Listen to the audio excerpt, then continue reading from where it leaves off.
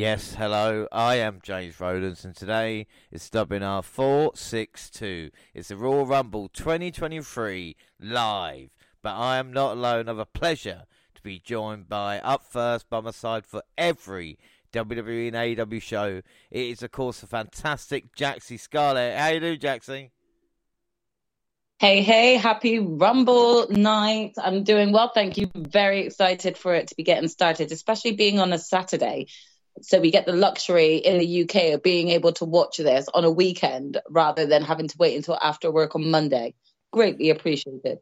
I don't think that gets mentioned enough, that us Brits now, with the pay-per-views being on Saturday, if we actually get a chance to enjoy it and not have to kind of avoid spoilers all day Monday if we have work.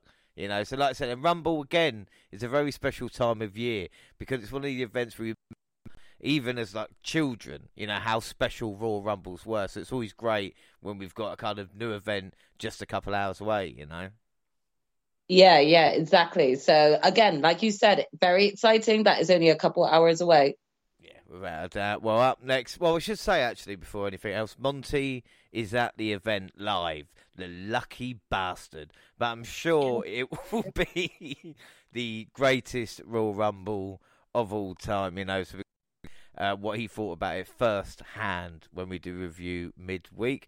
But last but by no means least, and I've got to say that this woman has been down since day one-ish. Who's down since day one-ish? We've been down since day one-ish. Line them up, knock them down like this. It's Gina. How you doing?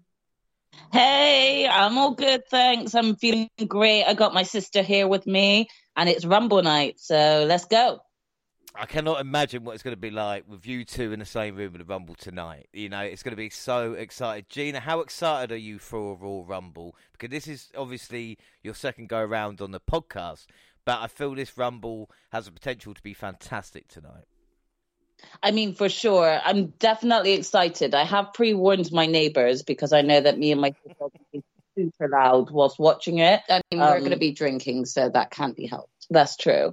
But to be fair, I don't think it's going to be a problem because they're used to me screeching around anyway when I'm gaming late at night. So, I definitely think they're prepared for it. But again, I'm super excited. There have been some great storylines that we're going to have come to play in this show, and I look forward to it.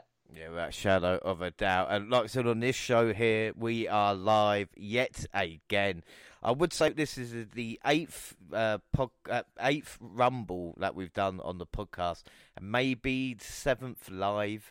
And again, like the energy that is going around at this moment in time is so exciting. But we've got Raw and Smackdown review on the show, Rumble predictions, mini games as well. But we're going to start with a bit of news and warning to anybody listening as well. And I know Jaxie and Gina, what we're going to talk about might be either upsetting or make people angry, but I suppose it is what it is. But we start with some good news, and this is after AEW announced last year that it would come to the UK with kind of no date and not sure where it's going to be. WWE kind of did the opposite and said they're going to bring Money in the Bank to the UK. Yes, July 1st at the O2 in London, England, we are going to get a Money in the Bank event. Jaxie, we were discussing this last year about what the impact the Clash at the Castle will have for WWE when it comes to British fans. And to have Money in the Bank, I think it's a step up. I think this is great news, and I cannot wait to try and fail to get tickets. Yeah, I mean, it's Money in the Bank has always been an exciting type of match to have because, you know, you're giving someone the opportunity all year round to sort of tease whether or not they're going to get a chance to get the title. So this is a pretty big deal for all wrestlers involved at wanting to get a chance at potentially getting, you know, a match against a title holder. So having that sort of significant type of pay-per-view in the UK, I think is definitely going to be exciting. I think it's definitely going to get competitive to try and get tickets as well. So this should be interesting. Yeah. Well, when you consider I've struggled trying to get tickets for like 60,000 stadium when the O2's about 16,000. I mean, and again, the tickets, they've already announced like the exclusive for ringside, which is a couple of grand each as well. So it is going to be very, very expensive. But again, like I said, a big event coming to the UK is going to be very, very exciting. Yep. Well, the next bit is not exciting, but we've got to talk about it because Vince McMahon has made a staggering return to WWE Board of Directors. His daughter, Stephanie, resigned from her roles as chairwoman and co-CEO. This allowed McMahon to have board to install him as executive chairman of the company. And the reality is, many in the company feels the countdown is on for McMahon to usurp Triple H and take back overall control of the company he bought back 40 years ago. Basically, he said he's come back just to sell the WWE. But again, we have had so many rumours about who we will sell to.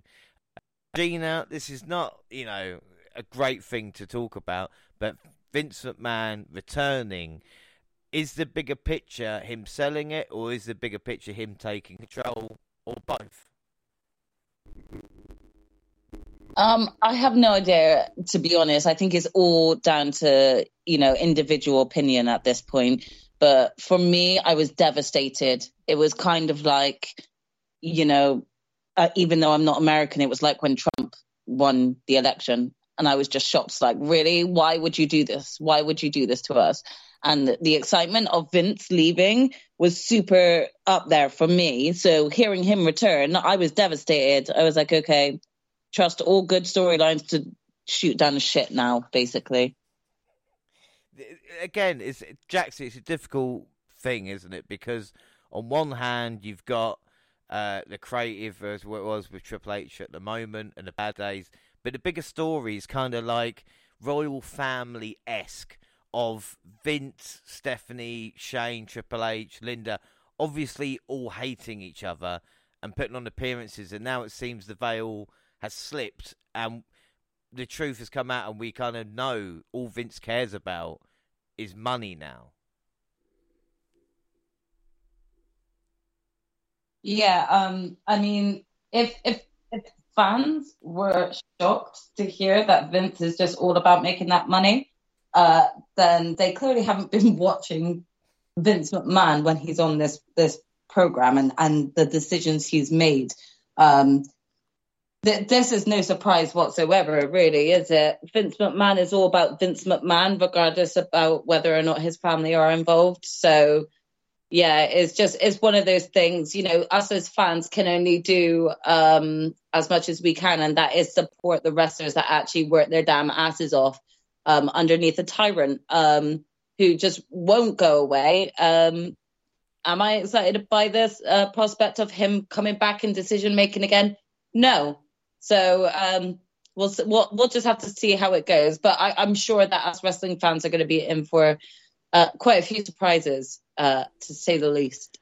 Well, yeah, doubt. Vince McMahon's return to WWE has been particularly good for one person, though, and that man himself, who now has seen his net worth hit $3 billion as the company stock soared. And again, with the talk about the sale as well, the worst thing for me personally about the sale is if he does sell it to even a Saudi Arabian group or someone like that, they're going to put Vince in control. So we are going to go back to where it was the past couple of years.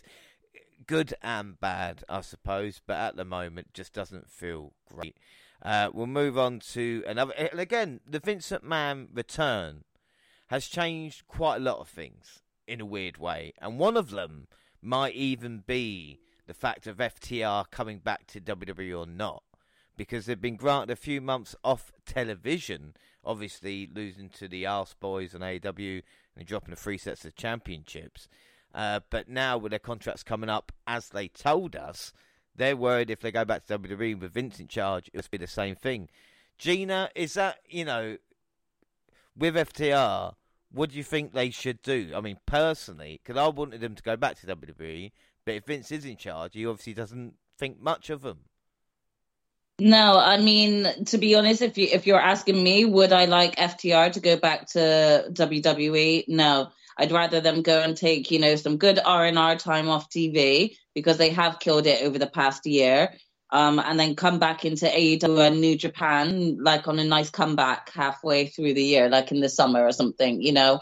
I wouldn't want them to come back to WWE because they weren't treated well there at all. I just saw them as a joke. I only truly started to even respect them as a team as soon as I saw them on AEW, and that's because they weren't being able to utilize their full potential on WWE. They were just made into the jobbers and the jokes of the tag team league. And again, like I said, for me, I only kind of saw FTR as like a joke tag team. I didn't ever take them serious until they hit AEW. And especially with Vince being back now, would I want FTR to go back there? No, because they probably would receive the exact same treatment. Well, this is the thing, isn't it? You know, there's no doubt FTR are a great team, but Jackson, you could argue that their booking in AEW was affected by maybe even their contracts, and to re-sign with AEW, they need to be made the team. You know. Yeah, I mean, you know, they've had a lot of leniency, and I think that this is predominantly because of, you know, they've been working alongside you know, different promotions, because they were triple champions at one point. So you got to remember they were like stretching their schedule to meet the demands of 3 different companies. FTR definitely, it would feel like they would be going like 2 steps back if they went back at this point to WWE, knowing that Vince McMahon hasn't really had the best of love for them. You know, if you go back to earlier podcasts of ours when FTR were the revival in WWE, you'll see how much I didn't really respect them. You'll see how I just looked at them like a joke team that kind of was always made fun of, and they were funny to laugh at, you know. But I never really saw the true talent that they really both have until I got a chance to see them in AEW. And then even after that in New Japan, just getting a chance to see them like that. So if them going back to WWE means that it's going to actually thwart any of their momentum, I don't think they should do it. But like you just rightly said, if they are going to re-sign with AEW, yeah, AEW really need to treat them like, you know, top guys, because they are. Yeah, otherwise it will be top guys out. And of course, we're on the road to WrestleMania. With that, the date and location for Ring of Honor's next pay-per-view has been announced as well. It's revealed that Ring of Honor Supercard of Honor will take place on Friday, March 31st. And of course, much like the last Ring of Honor pay-per-view, I'll probably just watch the matches that stand out, I think it would be fair to say. I mean, Gina, are you with Ring of Honor? A bit like me, I'm just watching it kind of Dynamite if it's featured, Rampage, and hear about it, rather than buying on the club and watching the weekly show, if there even is one yet, and buying the pay-per-views, you know? I mean, it's not appealing to me. Like, if they announced that they are going to have a weekly show, I probably wouldn't tune in and would just keep on top of news when it gets announced on AEW. I don't think, it's not that I don't want to tune in or have the interest. It's more a case of I don't really have the time in my week to take on that, especially because I've been watching more New Japan stuff recently as well. So I just think adding Ring of Honor is, I don't have enough time to add that. So for me, I'm kind of happy for it to remain on AEW where I get that news, but I also wouldn't miss it. Well, this is the thing, and again, if it featured like really good matches and storylines with like Claudio and stuff like that, I'll probably just drop Rampage, you know, because no offense to Rampage, but it's like, out of all, like you said, all the wrestling programs that I watch, I could probably lose that and not miss anything major, if you know what I mean, where that could be a negative for Rampage, Yeah. but, you know. You because like they do give you recaps about what happens on Rampage as well on Dynamite, and like the thing is like it's every time you do get the recap, it's kind of like, oh well, that's all it needed to be, a recap. So that's how it feels as a show, because it's an hour long. It doesn't really feel like a full-on show, so any matches on there don't really feel relevant to storylines. Yeah, no, I completely agree. You know, exactly like you said, with the amount of hours all of us watch with wrestling as well, to put on another hour. We're better off getting rid of something else. You know, like I said, not lying, we all fast forward Raw sometimes, even if we don't watch it in its entirety. This is what we do as wrestling fans. And speaking of Raw, speaking of Raw and SmackDown, let's get on to the review then.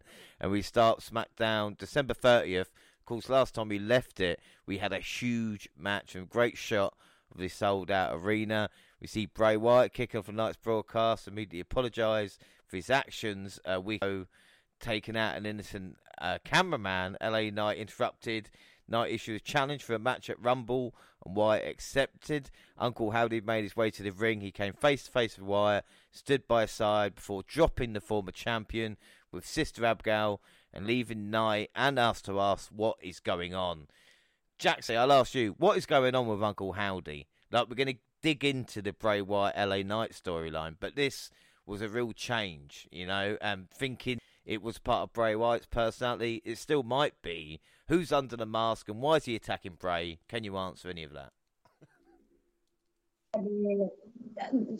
These are very valid questions, James. One that I'm looking forward to actually being answered, because, again, very, very questionable as to why the character of Bray Wyatt has introduced this other character of Uncle Howdy just to have Uncle Howdy come out and be on Bray. So, yeah, you definitely can say that. I'm very intrigued to see where this story is going to go.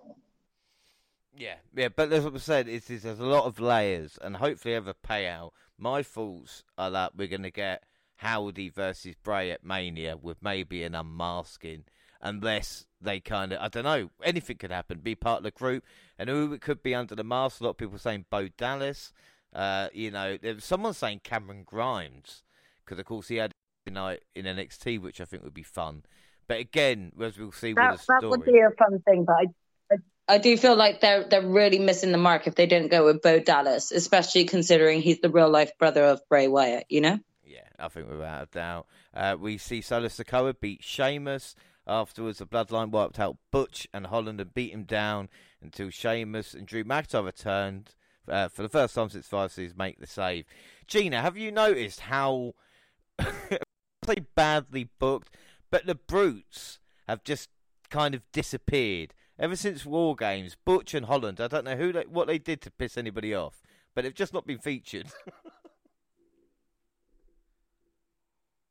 Well, to be honest, they should be bitter at their own teammate for that, because like Sheamus is kind of like more taking the limelight than like Butch and Ridge, really, in terms of a tag team. And just because Sheamus and Drew are now besties instead of mortal enemies, is like, oh, we need to forget about Ridge and Butch being a tag team because we're going to focus on these Sheamus and Drew as a tag team instead.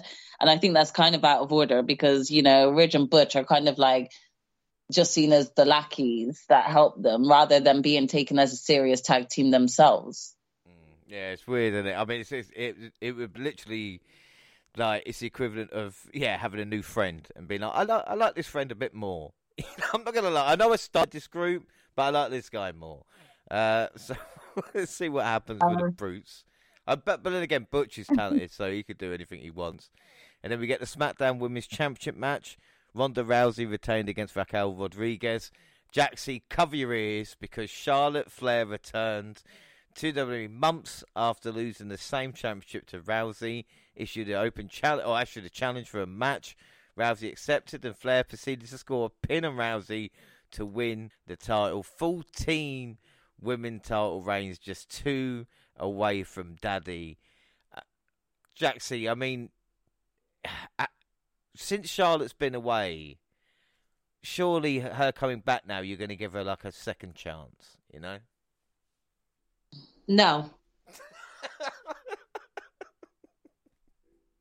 Yet again, privileged princess returns, gets back her crown, and all's well in the world of wrestling again. She couldn't even wait another week. Look, again, She couldn't even wait. Again, my issue, like, see, do you know what? It's the booking issue that pisses me off with this woman so much. And I want to like her, but I can acknowledge that she's a talented wrestler, but I can't get behind the fact that this privileged princess will go away, return, and get given gold straight away, just like what happened with Rhonda when she first came into the business. So no, like, I'm not giving her another chance. I want her to go again. Someone just like injure her or something like that again. We could all do with another break at this point. It's been 2 fucking weeks and I'm already done with her.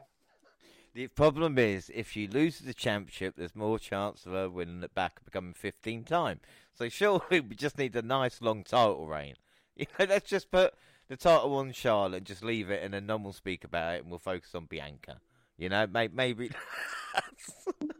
I think I would have been as annoyed with it if Charlotte had just come back that night and then said, "Yeah, bitch, I'm looking at you. I want that belt."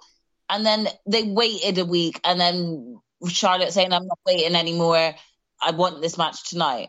And she did it like that. Like, they had to just do it on the same night she returned. That's what pisses me off more, because no other female wrestler is going to be given that privilege. That's just for her, you know? And it's, yeah, for me, it just didn't sit right. Like, come back and just wait a week and just let us sit on the excitement that you've returned and we're finally going to get someone kick Ronda's ass and take that belt.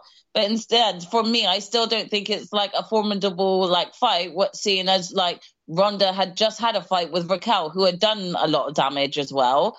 So it's like, well, Charlotte, you didn't even really win it in a deserving way.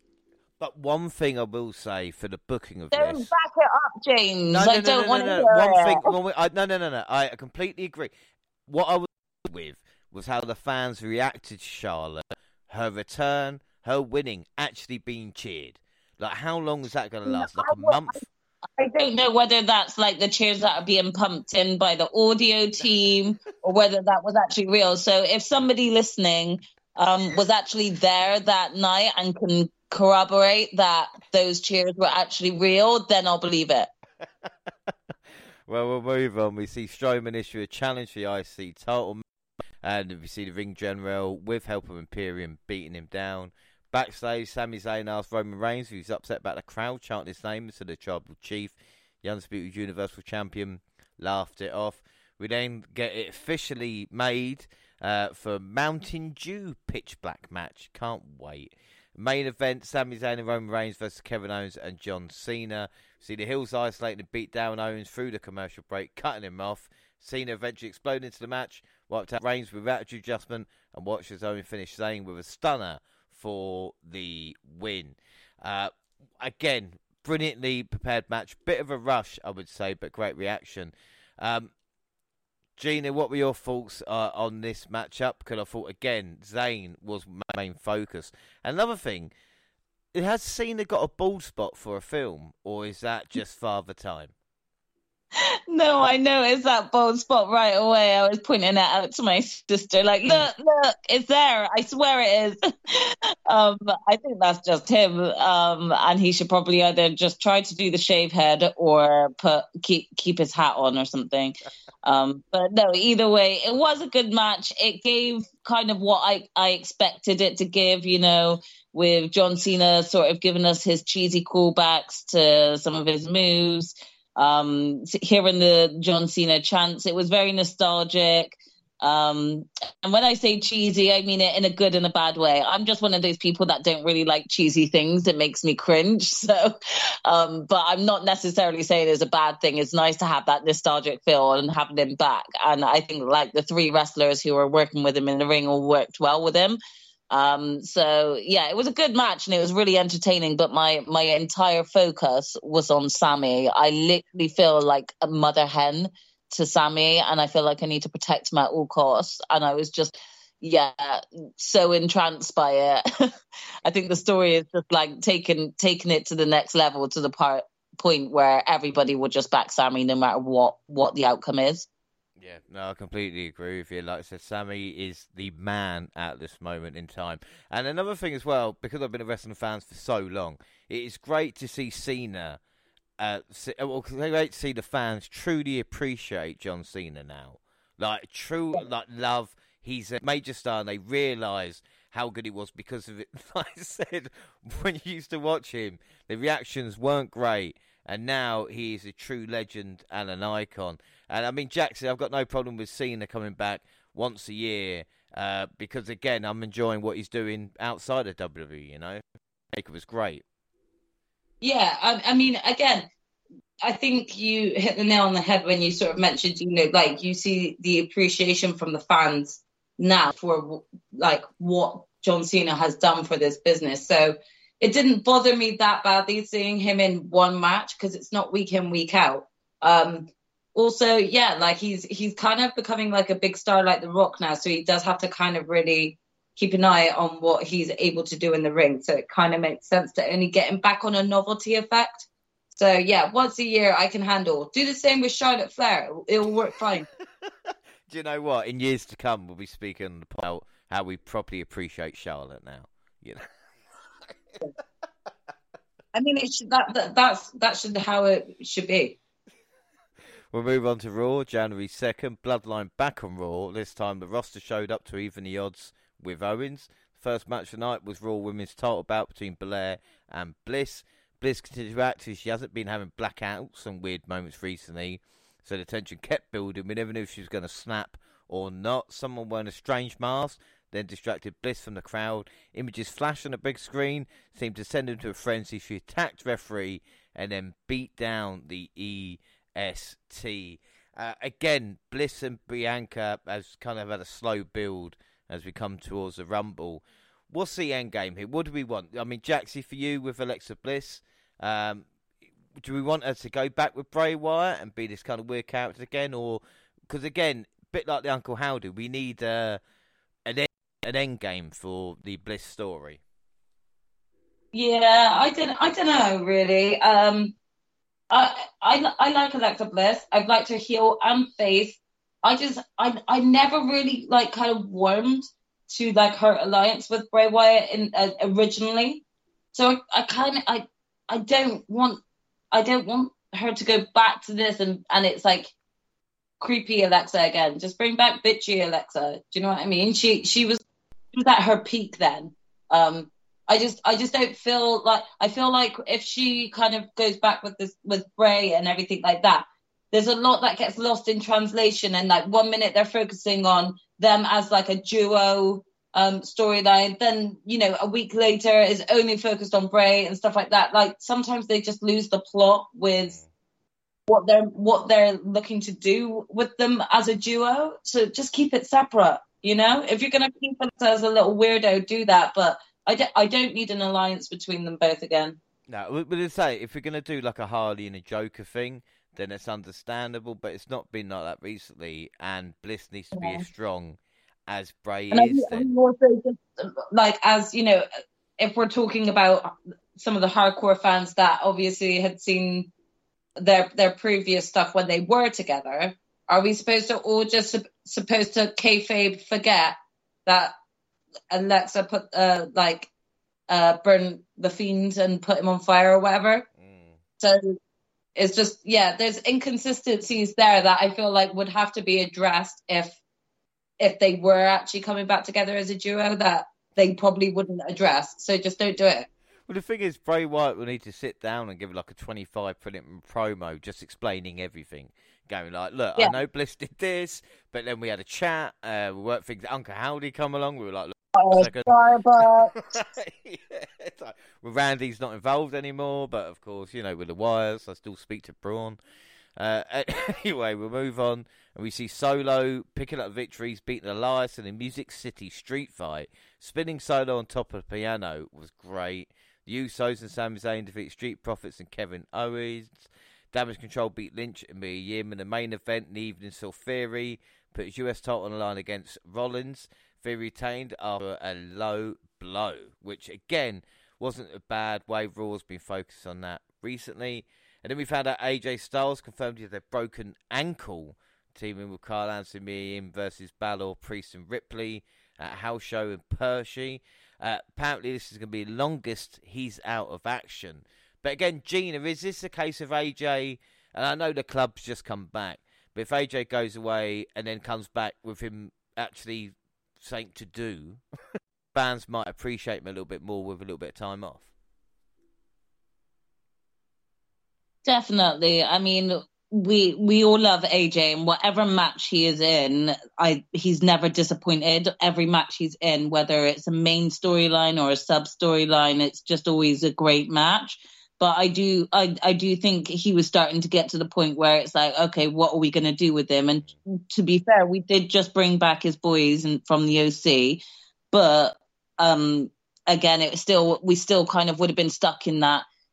Where is AJ going to go? Where's his storyline going to go? So even though it is really, really unfortunate that he's got this injury now, it's also in a way something that can possibly help him, and people will be more excited for when he does come back and return. Yeah, I think without a shadow of a doubt, it's always good if they say if you don't go away, how can I miss you? So hopefully, that will happen. Smackdown January 6th. For the first time in what felt like an eternity, Roman Reigns appeared shaken at the top of the show. I've taken to the squared circle alongside his bloodline teammates.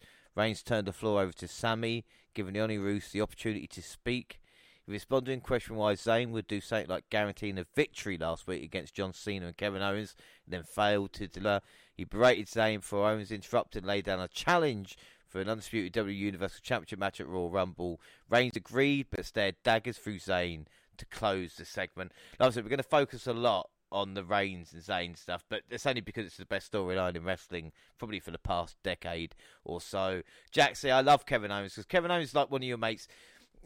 Again, I'm not saying I'm the toughest person. When you're maybe in a little bit over your heads, a bit like when I'm in trouble and you two come along. Guy to come out and go, all right, let me bail you out, Sammy. I'm there if you need me. Even if you kind of not listen to that person at the time, he's there to kind of help you, Exactly. There's always been this love-hate relationship between KO and Sammy. Those that have followed them both in NXT know that. Anyone that's watched any of their run in WWE know that. But, I mean, Kevin Owens is also the type of person to be like, yeah, do you know what? There might be 6 of you, but I'm still going to chat shit. And even if I get banged, I'm just going to take some of you with me. Do you know what I mean? Yeah. So he does his own drum. And I think that's something that everyone can resonate with at some point. So he's very relatable. And, just seeing Kevin Owens be this constant irritation in not just Sami Zayn's life, but in the Tribal Chief and the Bloodline's life, it's been highly entertaining. Like you said, this storyline is like storyline of the decade, it's storyline of the year, and I am 100% invested in this. Yeah, it's been fantastic. We see Santos Escobar get a big win versus Kofi in a fun match. Scarlett made her ring debut, teaming with Karrion Kross and defeating Emma and Moss. I'm glad Emma signed back. Tenille Dashwood was winning too many championships in Impact. She wants to come back to WWE, probably not even be featured in the Royal Rumble. Charlotte defended the women's title versus Sonya Deville. What a champion she is. At Top Dollar, the Shooting Star Press, as Ricochet qualified for the Royal Rumble. The post-match beatdown was stopped by Braun Strowman. Backstage, Reigns refused Zayn's apology and issued him one instead. It seemed manipulative, and it proved to be the verbal exchange between the two ended with Zayn being booked for a match with Kevin Owens next week. And then we had, in the main event, the Undisputed WWE Tag Championships, Drew McIntyre and Sheamus, new friends, versus the Usos. From Solo took McIntyre out of action. Of course it did. Ultimately, despite a valiant effort, Jey Uso rolled up Sheamus to score the win and retain the titles. It's good stuff.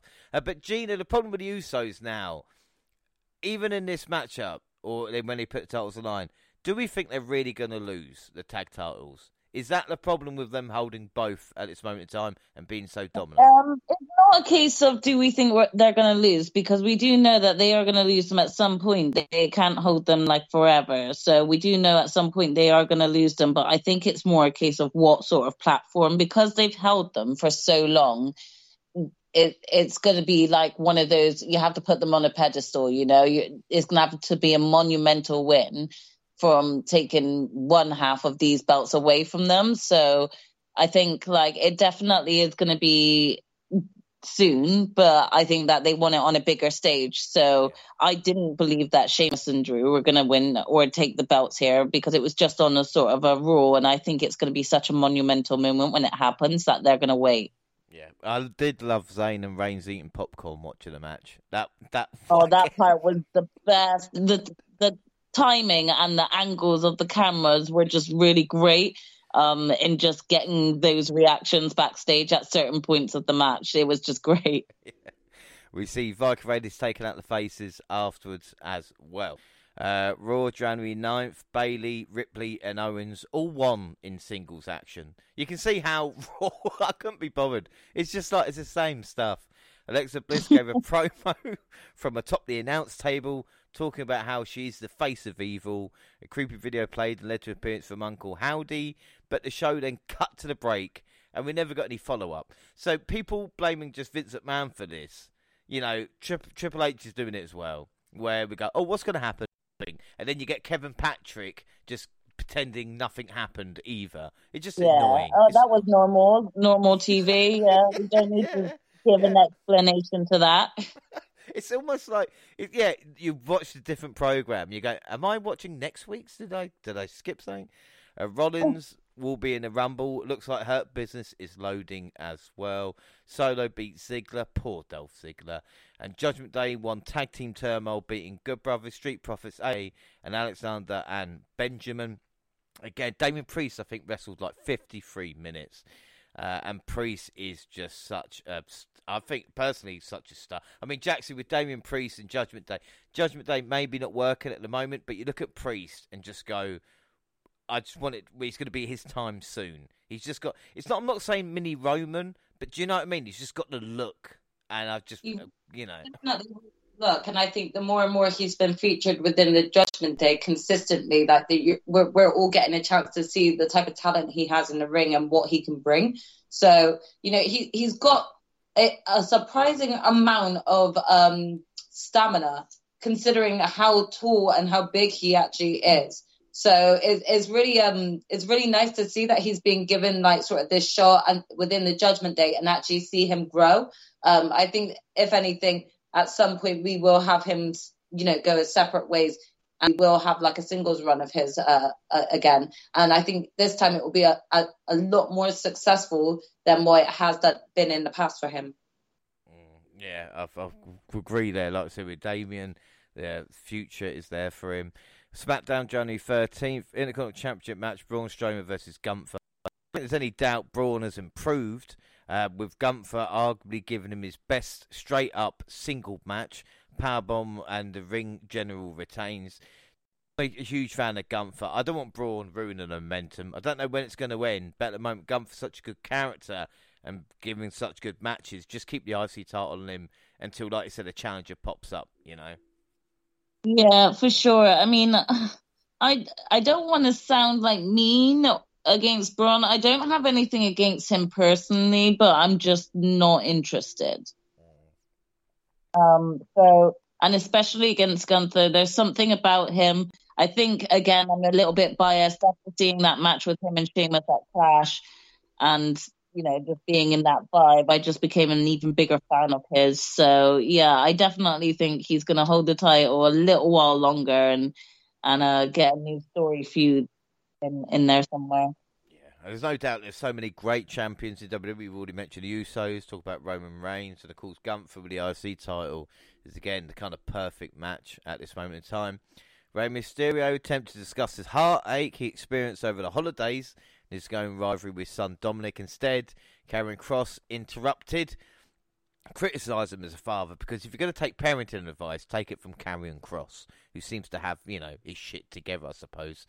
Mysterio was attacked and fell victim to the straight jacket. Tegan Nox beat Zia Lee. And then we get Bray Wyatt. Green Bay, we're here. Sometimes all it takes is a little push in the right direction to remind you who you really are. And the question is, just how far did Uncle Howdy's attack on Bray Wyatt push Bray? Well, enough to awaken him in a dark passage as he attempted to fend off. Since his return, there was a brown rocking chair, callbacks for his time with the Wyatt family, and a familiar warning issued to his Royal Rumble opponent, LA Knight. run. Again, Jackson, when it comes to Bray, in ring might not, like I said, the history of the character itself might be a bit confusing, but it was just something about him when he does this that just captivates you 100%, Definitely. It's like, he's got this creative way of being able to just entice you into the storyline, to want to know more, to want to know how dark it's going to get. He's got a way of captivating his audience and even those that he works with, leaving you wanting to know what his next move is, what he's going to do next, So yeah, I think this has been brilliant from a creative point of view, this storyline. But what I would like to see Bray in the ring a lot more. Yeah. So, going forward after this match with LA Knight tonight, I'm hoping that we'll get a bit more consistency when it comes to wrestling for Bray. Yeah, I think without a doubt. Like I said, this LA Knight feud has been going before Survivor Series. So, it has, like I said, we're only just about to get there. First one match is a little bit questionable. Yeah, no, I completely agree with you. Backstage, Sami Zayn confronted Kevin Owens. Are you happy? Zayn asked his best friend. Roman Reigns is the one putting you in this position, using you so he never has to come to work. Trying to talk some sense into Zayn. Liv Morgan lost to Raquel Rodriguez. I'm going to leave that there. And Roman Reigns sent Sami Zayn to take care of his Kevin Owens problem. In the main event, of course, KO versus Sami. Always great watching these two compete. And late in the match, appeared as though exactly what we would have done, as it looked like Sami was going to hit the Luva kick and get the win. Instead of executing it for the win, he watched as the Usos and Solo Sikoa hopped the guardrail and beat Owens down, leading to a DQ. Jimmy and Jay delivered a 1D before placing him on the announce table for Sikoa to splash him into oblivion. We talk about Umaga back in the day, and of course, descendant of the Bloodline, and Solo running across there. What a fucking visual that was. The show went off the air with Zayn hesitantly joining his teammates in celebration, a look of dismay on his face.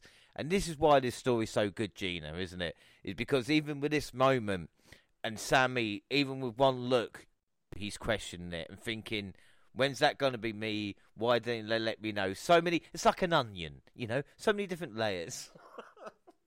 No, definitely. I think that's one of the great things about Sami as well, is his acting. You truly can just feel what he's feeling from reading what's on his face. And we were all sort of confused. And so was Sami in his own right, for that matter, like he was just like, I thought I had this. Why are people getting involved, And yeah, it's definitely something that, again, is just building and then building. And if you're comparing it to the Bray and LA Knight storyline, it's not the same, There isn't any action or fights happening between Bray and LA Knight. It's just kind of backstage and online and chats in the ring, at this point. With Sami and everyone, this has been just, a storyline going on for over a year.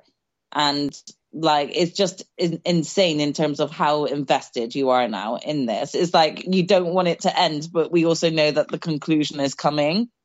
I tell you, and another thing as well, I completely agree with it, but another thing, if they were to release like a video of just backstage and in-ring segments of what we've seen between the Bloodline and Sami Zayn, I'd watch that as a movie, and that film would be fucking excellent as well. Just 2 hours. What? I hope somebody does that, or does some sort of, YouTube little movie edit of, the rise and fall of the Bloodline, like beginning to end. I would totally watch that. And if someone does, please send me your link. Yeah. Yeah, well, shall of a doubt. We'll move on to Raw, January 16th. Rhea Ripley squared off with Solo Sikoa. No fucks given here, and it was a great moment as well, because a lot of people back down from Solo. Rhea is not one of them. Cody announced... I also thought Solo generally was about to dash Rhea. Yeah, he's the only one you think he would spike her, and Ripley would probably just bounce up and riptide him. So picked it up like the dead man. Yeah. Like with Ripley, yeah. Cody announced he's back from the Rumble. Now, Jaxie, I didn't like this that much. I understand we probably all thought Cody was going to come back, but are they announcing it because it's like, yeah, he's back, he's going to win? Or have they got a surprise? Because this would have been a huge pop from the crowd. Have they got something else planned? Tell what the decision behind telling us already was, whether or not I'm wondering whether or not there was like anyone that was about to release that they found out that Cody was going to be, so they wanted to beat them to it, or whether or not they felt it was inevitable. It's a questionable move, because this would have been such a hype pop to hear his music. You could have even had him come out as number one, and everyone just would have lost their shit. So it was a bit of a questionable move, one that I don't know if we'll get the answer to. No. Like I said, they've done it in a way. I remember Triple H returning in 02, and they had the videos, and he came back MSG beforehand. But like it's a surprise. It makes me think that they're going to have other surprises in the Rumble if they've gone, do you know what, we'll give you Cody first. You know? I'm not saying it's going to be The Rock, but it's going to be The Rock. You actually think it, James? I always do. Unfortunately, even though I've been doing it so long, and I should have this kind of like, just bitterness. Every year at Rumble, the amount of Rumbles I've guessed a winner that never actually features in the match. I believe, like, Rumble in the build-up, it's like, yeah, The Rock's going to be 30, isn't he? God. You can't take the little kid that, who gets excited about this crazy stuff. I think would lose their shit though if they did actually see him come out at number 30, But I just don't see it. Yeah, no. Well, we're going to go mini games, so we're going to pick a number 1 and 30 as well. So we're going to find out who that's going to be. Bronson Reed had his first TV match back, killing Tozawa, and then a good main event. We see Seth Rollins, Bobby Lashley, Baron Corbin, Finn Balor, The Miz, and Dolph Ziggler all vying for the opportunity to challenge Austin Theory, who came out to watch the match. The Miz ended up being the first man out after Rollins hit the stomp. Ziggler was the second, followed by Balor and Corbin. This left Rollins and Lashley as the final two. Omos came out of nowhere and threw Rollins over the announce. Lashley seemed confused to see Omos and MVP at ringside. Theory ended up knocking down the US title, him down with the US title. Rollins took out Omos and Theory before Lashley nailed him with a spear for the win. So obviously MVP is saying to Lashley, like, look, I picked Omos, but let's make it a group. And again, Gina, is there a problem with Omos joining the Hurt Business if that was to happen? No, definitely not. I don't think that it will hurt it. I think that it will actually be an interesting dynamic to see how that would work and add to it. But I also was a little bit confused because I was like, wait, is it MVP being a little, Paul Heyman bitch and jumping between both, like playing each other again? Or is he genuinely trying to get the Hurt Business to align with Omos and make them more of a bigger team, So I'd be intrigued to see where they go with the storyline if they do go with that. I just hope that we can see Omos be a team player.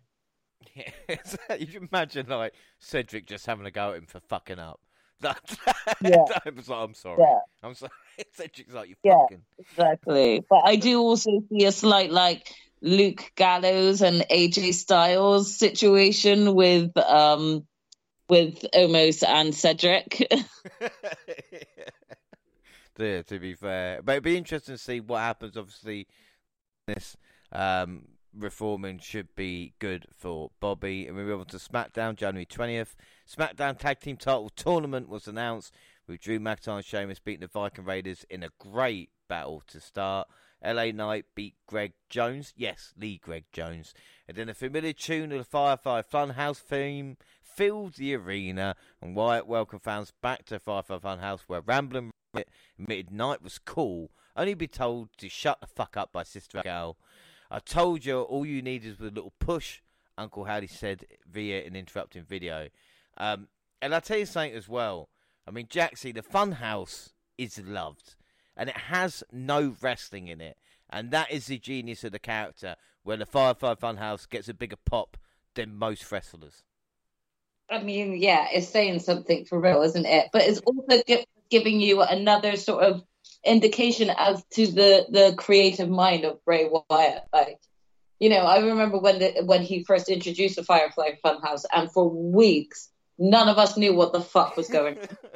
Like, we were all like, is he losing his mind? Like, why are we watching it like some form of fucked up children's show, you know?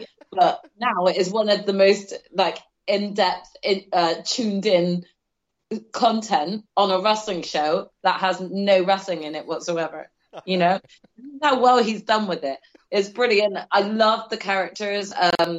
You know, Ramblin' Rabbit is going to constantly always be shout on by all the other characters. And I love it. I'm always here for it. Yeah, I'm a big fan of Huskus as well. So, he's saying great stuff. Smackdown Tag Team Title Tournament lost to Lotharios, lost to Hit Row. Charlotte Flair ring promo. Enough of that. Smackdown Tag Team Title Tournament Imperium beat the Brutes. Like I said, the Brutes are just nobody anymore. Maximum Male Models, Mansoor and Marseille lost to Legado del Fantasma. And then the serious stuff backstage, Reigns admitted fault, saying he understands Zayn's desire for clear-cut communication. He told Zayn to have everything fueled up and ready to go for finally giving a long-awaited fist bump, from which the crowd pop. Of course we popped. He gave him the fucking shield fist. How can we not be happy about that? Roman Reigns made then his godlike entrance into the arena ahead of his contract signing against Owens.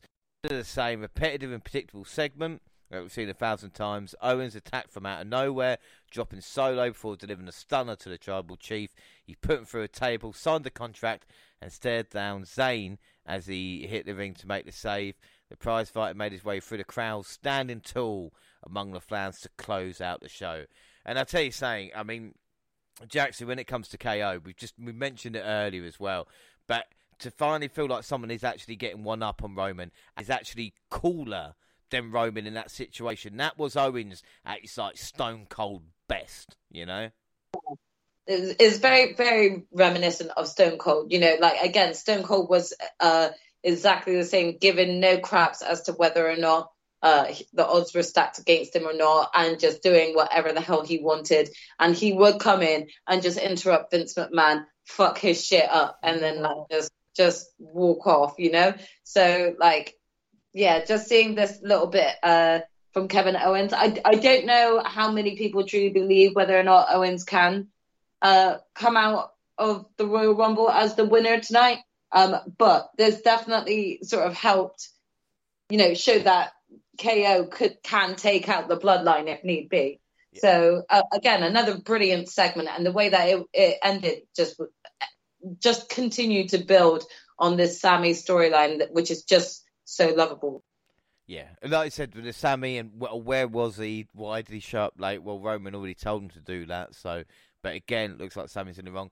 And let me talk about KO, even when he's talking in his promos as well, and he's not saying, I'm going to win the Universal title. He's saying, I'm going to do everything I can to beat up Roman Reigns and defeat the Bloodline. So he's not actually lying to us if he doesn't win the championship. You know, how many times have we seen a babyface say that? He's saying, I'm going to give everything to try and come out on top. And we know he will. And I think that's why people are invested in this storyline, because, you know, there are certain people that you see get it put into a championship match or a storyline, and you're like, this person is not winning, so I don't know why they keep giving us weeks to build up, because they're definitely not winning. But with this storyline with Kevin, they've built it up so well, and it just makes you like truly have that belief behind you. I think that's what was needed again, to kind of just get some belief behind him. And Kevin Owens is the perfect like person to put behind that. Yeah, without shit. Like I said, the connection with the fans, and even that working type, you know, the blue chipper, so to speak, someone we can relate to, someone that might not look like a model, but knows it will give it everything he can, you know, in a match.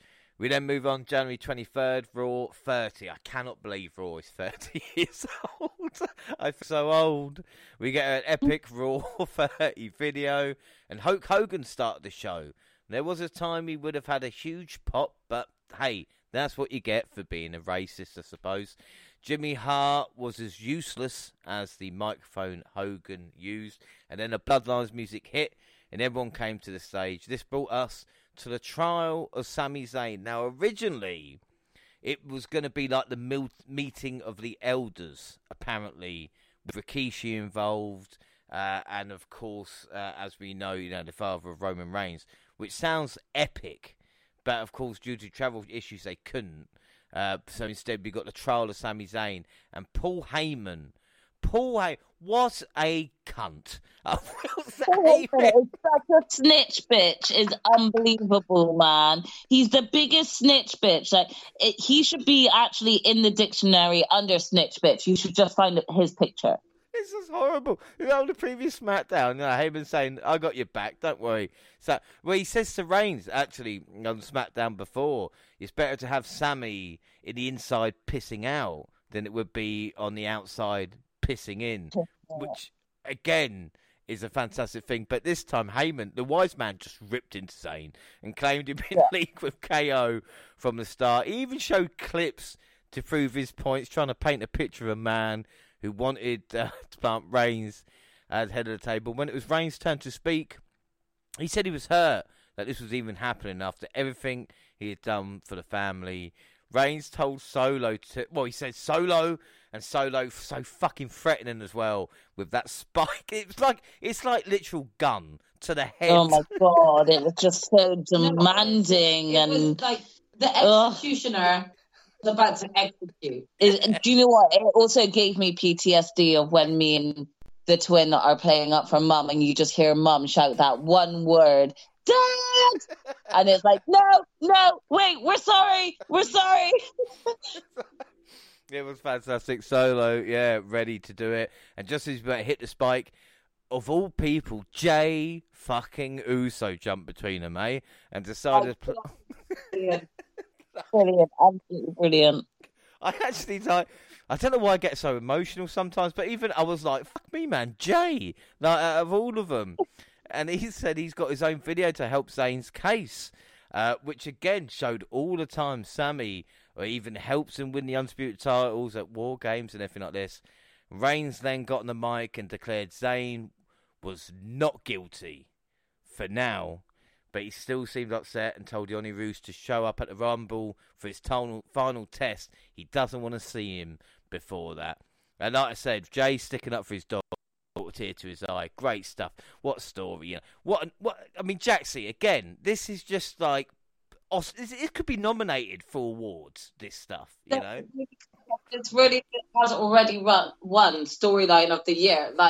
Just even seeing the Sammy's poor face when Roman said, "For now," it's like, oh my god, this is never ending for Sammy. Please protect Sammy at all costs. They've done so well building this storyline, but I am terrified for the outcome for Sammy. Yeah, this is a worrying thing. Well, we went right from the trial of Zayn into the Raw Tag Team title match between the Judgment Day and the Usos. Since only one set of belts were on the line, a lot of people predicted a title change. Jimmy appeared to hurt his leg in the middle of the match, was helped back by officials. Adam Pearce said if he can't continue, they would have to forfeit the match and take the titles. So, who sent you out here to say that? I might be back next week to defend, telling me I'm going to lose my belt. I literally would have kicked him in the face. Yeah, but again, I don't know if it's long-term storytelling, or not long-term, but because in the previous week in the Tag Team Turmoil, Balor couldn't compete or continue, so Dom took his place. Sorry. So this week, Zayn then suggested he takes Jimmy's place, and Pearce said, well, because he did that. And then I'm thinking, well, did they do that last week to set this week up? Well, you could say that, but then you could also say, well, then what the hell happened with the Viking Raiders taking out the fake tag team of Sheamus and Drew, and where was Rich Holland and Pete Dunne to step in for them? But no, they just gave it to another Nomad team like Ricochet and Braun Strowman. Yeah, sure. We'll that makes sense. Yeah, that pissed me off later in time, but at least this made a little bit of sense because I was like, well, he did do it before. And Zayn thought then, what a perfect story for Zayn to lose the titles for the Usos. God, imagine that. Yeah, well, we've got a few near falls, but it went for the Bloodline, and Sammy and Jay hit the 1D for the win. I even like the celebration with the belts afterwards. What a fantastic way to start Raw. And it didn't even finish there, because then LA Knight came out to talk about his upcoming match with Bray Wyatt, before he was interrupted by the Undertaker's music, and it went into the American Badass theme. Yes, the original Kid Rock from when he returned Judgment Day 2000. Knight tried to leave, but Wyatt blocked his path while holding a lantern as his music began to play. Knight retreated back to the ring, where Taker grabbed him by the throat. Wyatt stared the dead man down until Taker tossed Knight to him so he could hit Sister Abigail, and then Undertaker whispered something to Wyatt before leaving. As a fan of Bray Wyatt, The Undertaker, and LA Knight, I fucking loved this. I'm not going to lie. This was fucking awesome. What do you reckon that the Undertaker whispered to Bray? I love you. Oh, no. I think he whispered, "There's nacho cheese backstage." I think he said to him, "It's your yard now," and then or something. You know what I mean? Like, Getting cheesy, yeah. I'm passing the baton on to you. Yeah, you're the man now, or something like this, or like you said, don't forget to buy milk. You know, saying that. Yeah. Oh, JoJo said she wants her hairbrush back. I really enjoyed it, so I thought it was a great moment. And like I said, the first hour of Raw was really, really fun. Like, actually felt like an old Raw when I used to enjoy them. You know, like, I mean, back in the day. And then this is going to piss everybody off, because the next match saw Bayley battle Lynch inside a steel cage. Damage Control's out first. Dakota Kai and Io Sky attack the man before she's getting the structure, giving the role model advantage for the contest even started. All three women locked Lynch in the cage and triple teamed her until Pierce came out to cut the lock with bolt cutters. The match ended up not happening, which upset the crowd quite a bit. And Jackson, I know this upset you as well, because this is where Raw got shit. Yeah, like I mean, why give us this? Why advertise this? You advertised it for a whole week. You know, you advertised it through like so much throughout the first hour of Raw, to then just tease us in that and then take it completely away. Like, yeah, this definitely pissed me off. And I hear that this match was scrapped because of people went over in time, but yet you still gave us another 20-minute or so promo with the Generation X that did not need to actually fucking happen straight immediately after that. Are you fucking kidding me? Yeah, no, yeah. Like, there was also like a good 15-minute Cody promo that we got last week on Raw. It was the exact same promo as last week. So why the fuck are we getting it here again when that could have also gone to the steel cage match? James, we should move on, because I don't know if you can tell, but my voice is getting higher and higher because of how pissed. But let's just say, this was annoying because, again, if you cut for time, you're not cutting the first hour, you cut if you're the main event. So if this was the main event, which would have made more sense, because the first women's steel cage match on Raw was a main event, to have that in there. But again, I think also the treatment of the women on Raw 30, this was all about, look how good the 90s was, you know, as opposed to focusing on the women as well.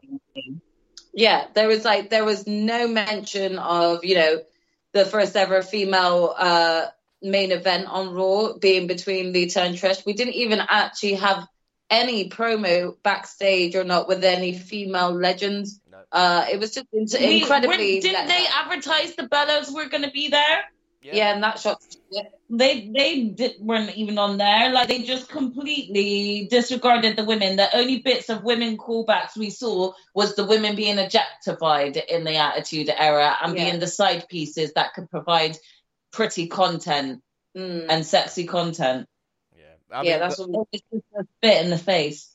Yeah, I mean, even the DX segment afterwards with no mention of China, how important she was, or like you said, Trish or Lita having an in-ring segment. It's just, and like you said, it's weird that Triple H cut that match, and I'm sure they're going to have a great main event on Raw. But then, like you said, they had an awfully long segment with DX and Kurt Angle coming out. I mean, don't get me wrong, some of it was quite funny, like Kurt replacing Billy and Road Dogg just kind of mentioning that. Kurt Angle wearing the free shirts just to make jokes work was pretty funny as well. But again, just went on too long. Like I said, go on. I just think that like putting something like that in and pushing the women out doesn't do anything to actually show the progress that you've made over the 30 years of being Monday Night Raw. Instead, you kind of just went back on yourself and you've made a bit of a mockery out of the women's division and the evolution that has stemmed over the past 30 years on Raw.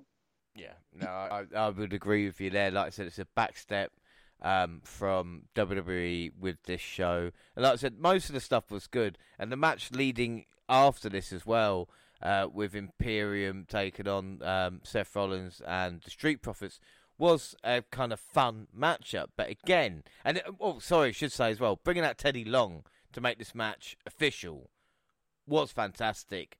But again, like I said, when you compare it to the treatment of the women, it was like, no. Jerry Lawler was on commentary. Was this match needed? Was it as part of the storyline? Was this match needed? Why could the steel cage match not happen over this match? Yeah, if they had run over time. Another way to show that the women just weren't important enough to even consider saying, "Oh, sorry, Street Profits, but you guys can sacrifice your time slot so that the girls can have their cage match." Yeah, it would have made more sense. Jerry Lawler was on commentary. Man tag. Bayley talked about the match, just making fun of Kevin Patrick. Ric Flair then blabbered something or other as Charlotte arrived. She was introduced by Bianca Belair, later by Sonya Deville. This led to Deville and Belair having a single match, which Bianca won. And again, so like I said, the women's match featured was over pretty quickly. An even quicker segment. Again though, James, with this, I get it. It's Raw 30. You wanted to have Ric Flair brought back on to do the nostalgia of having someone else on. You literally showed him for like 10 seconds so he could introduce his daughter, who is not even on Raw. She's on Smackdown. And then you had the Raw Women's Champion come out to do a fight for Charlotte Flair, taking out her opponent. Nothing to do with Bianca's storyline or Raw. So what was this? Like, if you're saying, "Oh, there's your woman's segment," for me, I'm just like, that's a bunch of shit. That's bullshit, because you had two SmackDown women out and just shoved the Raw Women's Champion in between it. And the only reason it was there is because you just had to have the Flairs on the show. And this is the thing. And again, this is an excellent point why we're disappointed because that's what AEW does. And with Raw, we expect so much more from it, and WWE in general when it comes to the treatment of women. Like we said on the Raw 30 show, it was a disappointment. But like I said, we got a quick segment with The Miz and Kevin Owens, with Owens giving a couple of stunners. With Austin Theory then made his way out for the main event to battle Bobby Lashley for the US title. Brock Lesnar arrived and came to the ring right after the Almighty put Theory through a table. The Beast Incarnate hit Lashley with an F5 and grabbed Theory to do the same and F5'd him on the Almighty so he could get the cover and the win. So Brock Lesnar come back. Gina, I mean, were you happy to see Brock Lesnar come back? No, I'm literally like, I get it, like they were having a bit of a feud before Brock disappeared again, but just like, why? Just why do you keep coming and screwing at Bobby? Like, put Brock in a different type of storyline and bring Brock and Bobby back again at a later date. I'm so sick of this. Every opportunity that Bobby gets, like when it's a non-title match, he doesn't get interrupted by Brock, but when it is a title match, he gets interrupted by him. Like, man, if you got a problem with me, just fully come back and have a match with me then. I'm just over it, man. It seemed a bit cheap, especially to have Brock come back now, and it's like, well, you're not going to have a match at the Rumble, are you? So I suppose to set it up for the future. But again, it just seems it's the same booking, like it's weird. Like it seems this is what WWE does. Oh, it's this big show or whatever. Well, let's have Brock just come back. You know, let's have F5 someone, and then people can go, oh, Brock's back. You know. Yeah. But again, I think Raw 30 was good overall. Like I said, some big problems, but not too bad. And then the last episode of Smackdown, January 27th, and we see the Bloodlines arrival to the arena. Sami Zayn in the hood, thanking Jey Uso for having his back Monday and vowing to have his move forward. Anything you need, just let me know. Jey was obviously upset because Roman Reigns ordered not to see Sami Zayn until Saturday. We then get Karrion Kross versus Rey Mysterio. Despite dominating the future first ballot Hall of Famer with size and strength, withstanding his trademark 619, Kross allowed his ego to doom him as Mysterio countered a power slam attempt into a crucifix roll-up for the win. I mean, way to book Kross. I mean, Jax, is it too early with Karrion Kross? But it's like, what the fuck are they doing? Why bring him back if you don't know what you're doing? Exactly. So I was about to say, you know, you just said, like, is it too early for Karrion Kross and stuff? I think, yes, in terms of, you know, getting more of a crowd behind him, yes, it's too soon to give him that push. But also at the same time, if we don't give him a push right now, I don't know what else we're doing with him. Because right now, all we're getting is that he bullies someone twice, like that's not even twice his size. And he's just coming across as a bully rather than like a big bad guy that could actually take out all these different wrestlers. Do you know what I mean? Yeah. He's just coming across as a big bad bully right now. And I don't know if that's like the route we really should be taking with someone like Karrion Kross. Well, and then also it seems the thing is that if you can negate Scarlett, you beat Kross. Like in the matches we've seen him in, if Scarlett doesn't get involved or they avoid contact with her, they can beat Karrion. And that's not good for a heel. You know, I know with Roman it's different, but at least with Roman, you know, if it's one-on-one against, you know, any other wrestler, you usually get the job done. And of course with KO, it's different layers, you know. Exactly. It's just, you know, if there was going to be, okay, so let's just go out on a limb here and say, you know, we get this like epic match between Karrion Kross and Rey Mysterio, and you know it really is Karrion just pummeling on Rey to the part where we actually hear Edge's music come out. He hits a return, comes in for the save, and then ends up having a long feud with Karrion Kross. That would make sense. Yeah, but there hasn't been, so it's kind of I don't know what they're looking to do with him, but it's got a. They got to kind of do chance with him at some point, because otherwise they'll lose that momentum with him forever. Yeah, this is the thing, and he'll turn into Moss, you know. Yeah, he really will.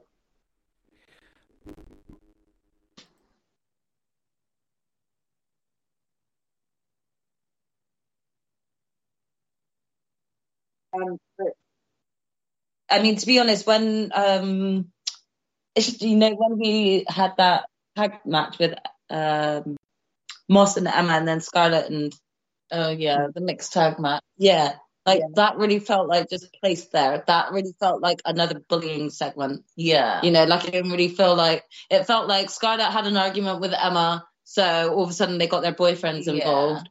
I'm gonna get my boyfriend to beat your boyfriend up. Yeah, it came across quite very much high school. Yeah, you know. Yeah, but it was nice to see Scarlett. I was going to say, it was nice. Capacity. It was nice to see her finally actually wrestle in a WWE ring. Like I'm not sure if she had done much wrestling when it came to NXT. Yeah, did she wrestle in NXT? I really don't remember, but I mean, it was nice to see her in that type of capacity. But like, I mean, again, you've only just brought back Emma. Then you also like, you know, start teaming her up with someone like Moss, who I'm sure that they were like adamant at wanting to get like give a push as well. That shot to shit. Yeah. So yeah, like I don't really know what's next in the life for Karrion Kross. Maybe it's like, you know, who's my next victim? Who am I going to bully next? Yeah. You know? Yeah. Like maybe he could like change brands to the other one, and then maybe see whether or not we can create a better better storyline with other wrestlers. They could involved. bleed it in and him like beat Ray and then saying, now I'm going to go after your son. And he goes on to Raw, goes after Dominic, but then him and Damian Priest start to clash. Because he's quite tall, so they could have a good match. Those two. Yeah, but then that means you're turning Judgment Day face, which is not going to work. No. Bullying, carrying cross. Listen, carrying cross. Bullying is bad. Yeah. Don't do it. I appreciate you guys covering for me as well. United States champion Austin Theory hit the ring to cut a promo on Saturday's Raw Rumble, vowing to win it at Headline Mania. The New Day interrupted, followed by The Miz and then Bobby Lashley. The Almighty made quick work of everyone before cutting a promo of his own, calling out Brock Lesnar after Monday's attack. The Beast, well, obliged, leaped over the guardrail, attacked Lashley, and downed him with the F5 for revealing he will compete in Saturday's namesake bout. So Brock will be in the Rumble. Gina, I mean, Brock's in the Rumble. You've got to say he's one of the favourites to win. I mean, yes, he is a favourite to win, but do I think he should? No, because he's won it before, and I feel like it's, no one wants... The reason why everyone loved the Rumbles is because back in the day, you just never know who it is that's going to win. And I don't want to keep thinking, oh, Brock's going to win it again this year, seeing as he's in wrestling at the moment. Brock's going to win it again, I don't want that. The nice expectation of a Royal Rumble is knowing that someone unexpected could win. And I'd rather it stay with that aesthetic, really. Yeah, I would agree there. Lacey Evans, I bet she wished she was still the sassy Southern Belle as she got repackaged again. Why don't they like Lacey Evans? I don't know. I really don't know what's going on with her. Like, she is cursed to never be able to have like an entrance into WWE and actually have it stick with it. No, I really don't know what's going on with this woman, but like they keep stop and starting. It's like she keeps stalling. Yeah, honestly, and it's just the same. It's like, oh, here we go again, until they can't be bothered and change it, to another character that she. Yeah. She will be in the Rumble, and prior to the scheduled SmackDown Tag Team Championship Contenders semi-final match, pitting Drew McIntyre and Sheamus against Hit Row, the Viking Raiders attacked the men that eliminated them a week ago, leaving the Babyfaces lying and the bout in doubt. Adam Pearce revealed that McIntyre and Sheamus are out, and in their place are going to be Braun Strowman and Ricochet. Why? I fucking hate this. They weren't in the tournament to begin with. I'm not saying put the Viking Raiders in the match, but, put one of the other teams that were in there, like Los Lotharios. Give them a chance. I mean, and why did McIntyre and Sheamus more concerned about the Viking Raiders than getting a shot at the tag team titles? So the titles don't mean as much as their personal feelings now. Right. They're just like, oh yeah, we're good. We're good. We've got another fake tag team that we're just gonna put together really randomly, just because there's that one time that they got on really well for like half a night. And they're gonna be the ones that can like come into this match, rather than thinking, oh yeah, isn't there like two more that are part of this group called the Brawling Brutes? I'm pretty sure there is, isn't there? Oh no, they're not significant enough.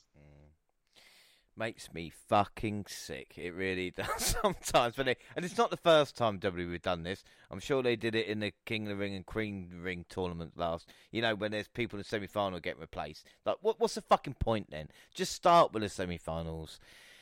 Anyway, LA Knight mocked the original incarnation of Bray Wyatt. Not going to lie, when I first heard the theme, I started getting excited and I realised it was LA Knight in a Hawaiian shirt. But he did his best cutting a promo. Wyatt interrupted, said the time for talking was over, and wrapped up with an ominous line about the lights going out. Uncle Howdy appeared in the skybox to wrap up the segment. Like you said, let's hope. Jackson, what's the best scenario for tonight in this matchup? Is it Uncle Howdy appearing and find out a little bit more, or is it just going to be like a massive squash? I know that's more prediction talk, but that's what I'm worried about. All this build-up, and LA Knight gets beaten in like 5 minutes. No, I feel like this is going to be like very similar to like the other cinematic type matches we've seen Bray Wyatt have. Because what the fuck is a pitch black match? Yeah. You can't actually have it pitch black. None of us are going to see what the fuck is happening. So really, what rules lie behind a pitch black match? So it's obvious and it's clear that pitch black match includes the rule of no DQ. So there's going to be some form of interruptions, whether or not it's from, like they had at one point the sort of human-sized Firefly Funhouse characters that were in the audience. Do you remember? Yep. They could have something like that as a distraction for LA Knight. They could bring in Uncle Howdy. However, I just don't understand why Uncle Howdy would involve himself and screw over LA Knight when the last time Uncle Howdy was near Bray, he screwed Bray over. So why would he screw LA Knight over? Do you see where all this confusion is lying? Is there a chance, right? And I know it's not predictions, but I mean, between the three of us, is there a chance LA Knight wins because Uncle Howdy costs Bray? I mean, isn't that?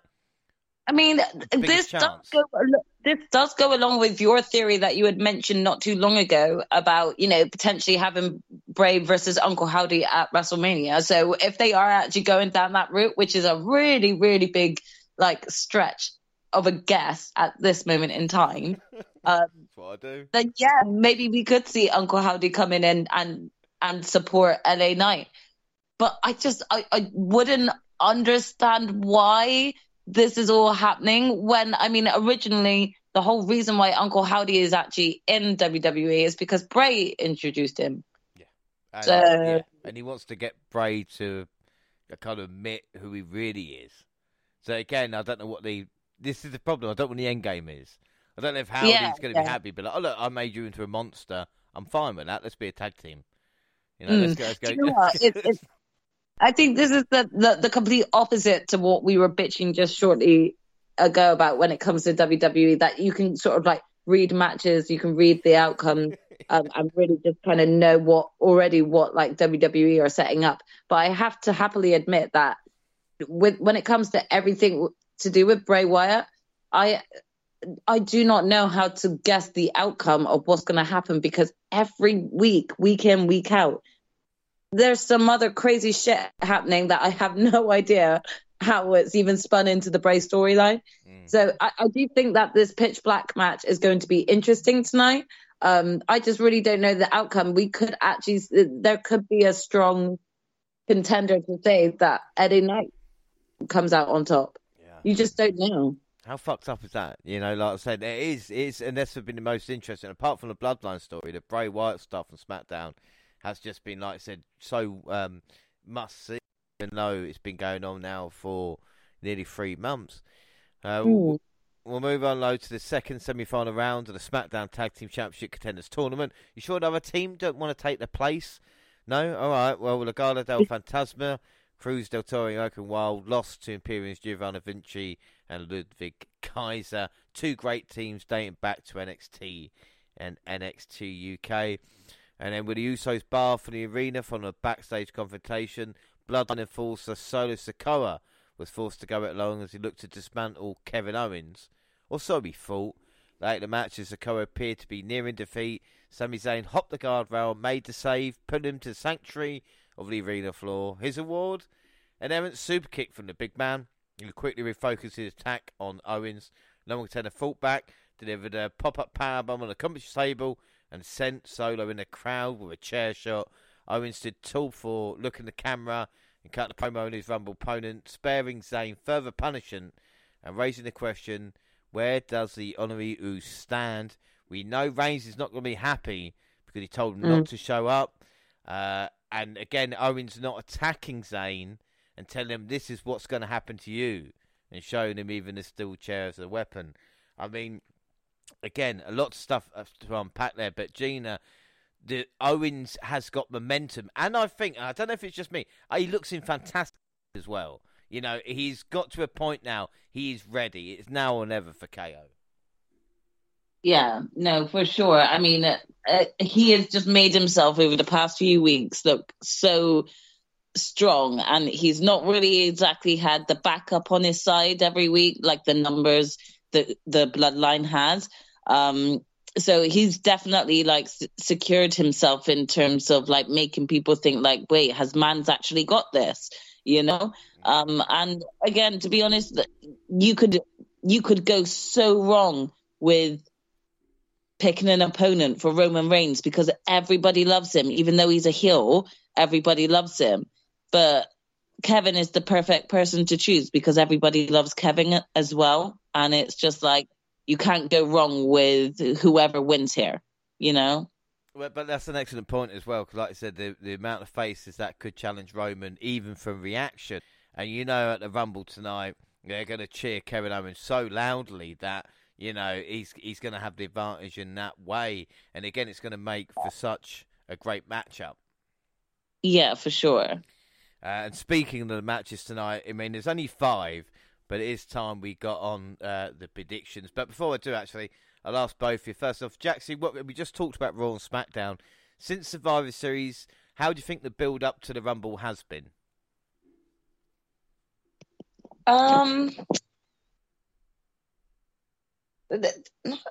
There's not been... I don't think it's been as consistent as it has been in previous years. I think a lot of the sort of building storylines have really happened more recently over the last week or so, to be honest. Not saying that that's a bad thing, because I think that there has been a bit more consistency when it comes to WWE's booking. But when it comes to sort of the build-up for Royal Rumble, it's kind of felt a little bit flat, in my opinion. I'm not sure if that's from a marketing point of view, from a promo point of view, or maybe like sort of, even though I'm glad that we don't have like a 15 matches before both Royal Rumbles. I maybe just like even the quality of the matches not having that much momentum behind it. I'm not really sure, but it's just felt a little bit flat. I'm not complaining about it though. I've always been excited for the Royal Rumble, but I think there's been other years where the build-up and the promotional material behind it has left me like sort of week in, week out, wishing that it was already here.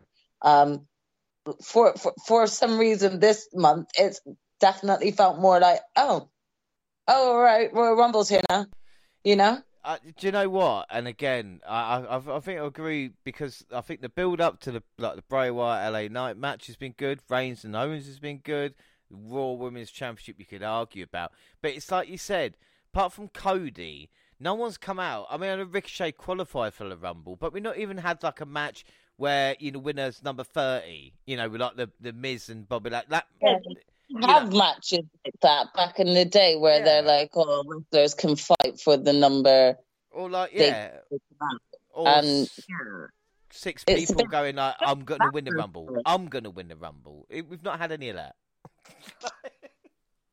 Yeah, like, you know, even just like having sort of you know how we they sort of like briefly teased that, because they had it like, say Liv was like, I want to be number 1 so I can chuck every woman out of the Royal Rumble, and then Raquel's like laughing. You know, they could have like actually turned that match into okay, well, whoever is the winner of this match will come out number 1.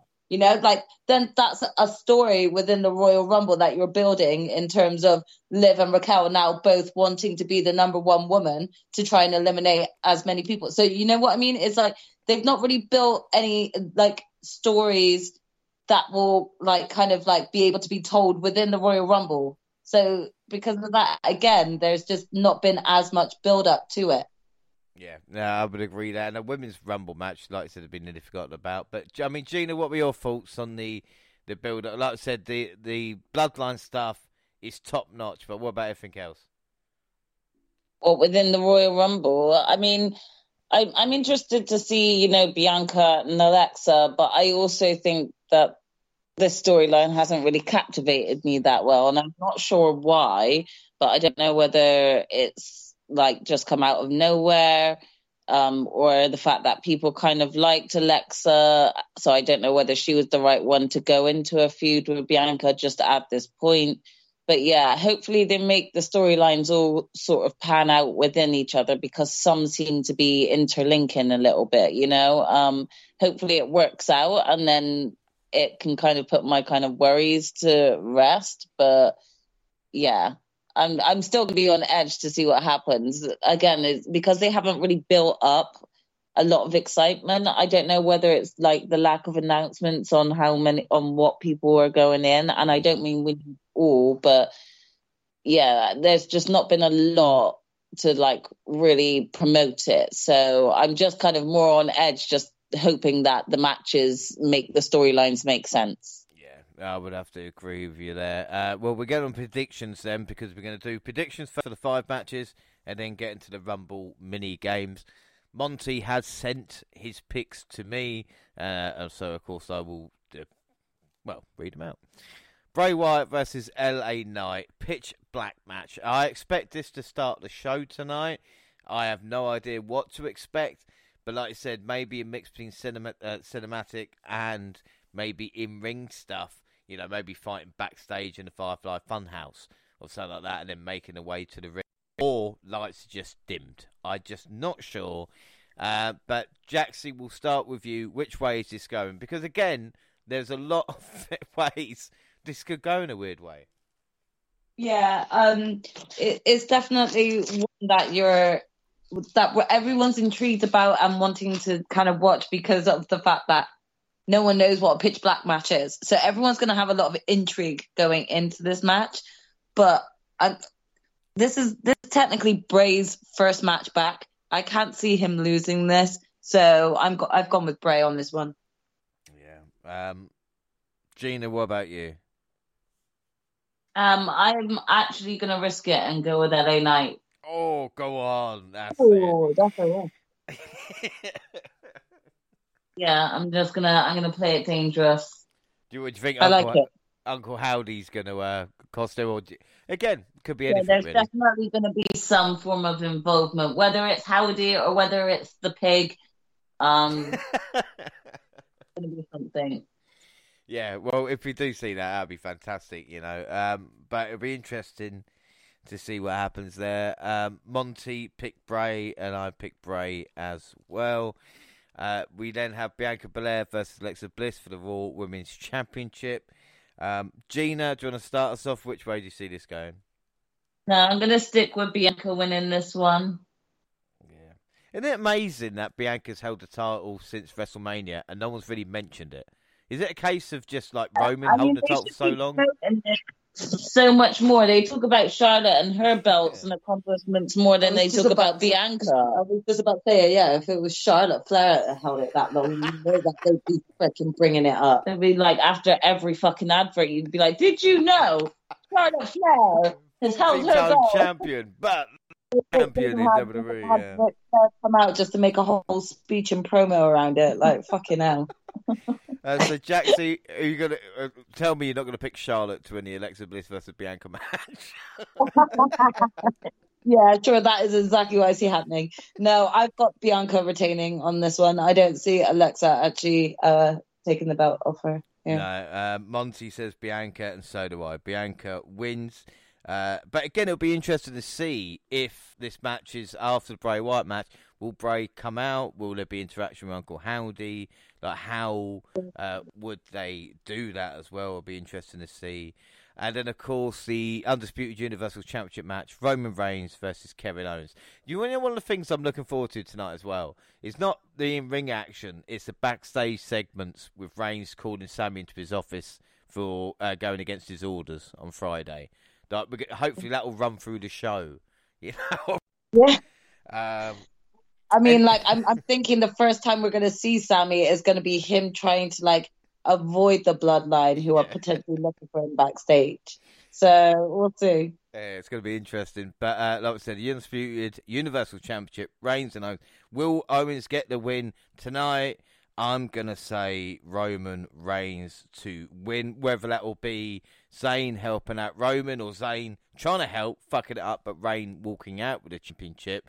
I don't know if this is going to be the end of Sammy in the bloodline tonight. I mean, Jackson, what are your just first thoughts? Is this the end? Forget about the result at the moment. Is this Zayn's last night in the bloodline, or are they still going to run with it, do you reckon?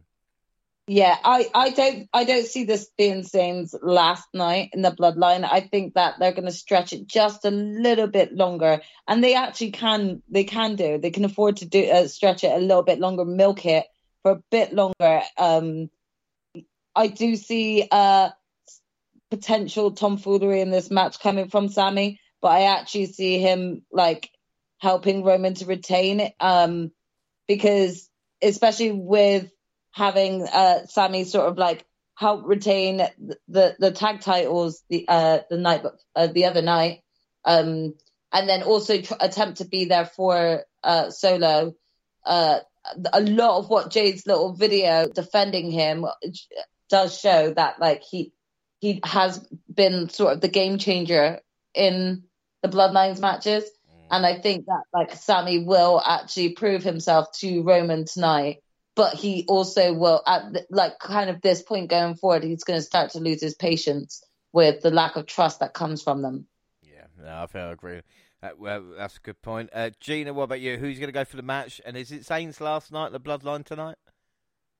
No, I also agree with my sister's point. I don't think it's the last. I have the prediction that there's going to be, a potential Roman versus Sammy match at WrestleMania. So for me, I kind of expect Sammy to remain in the bloodline up until then.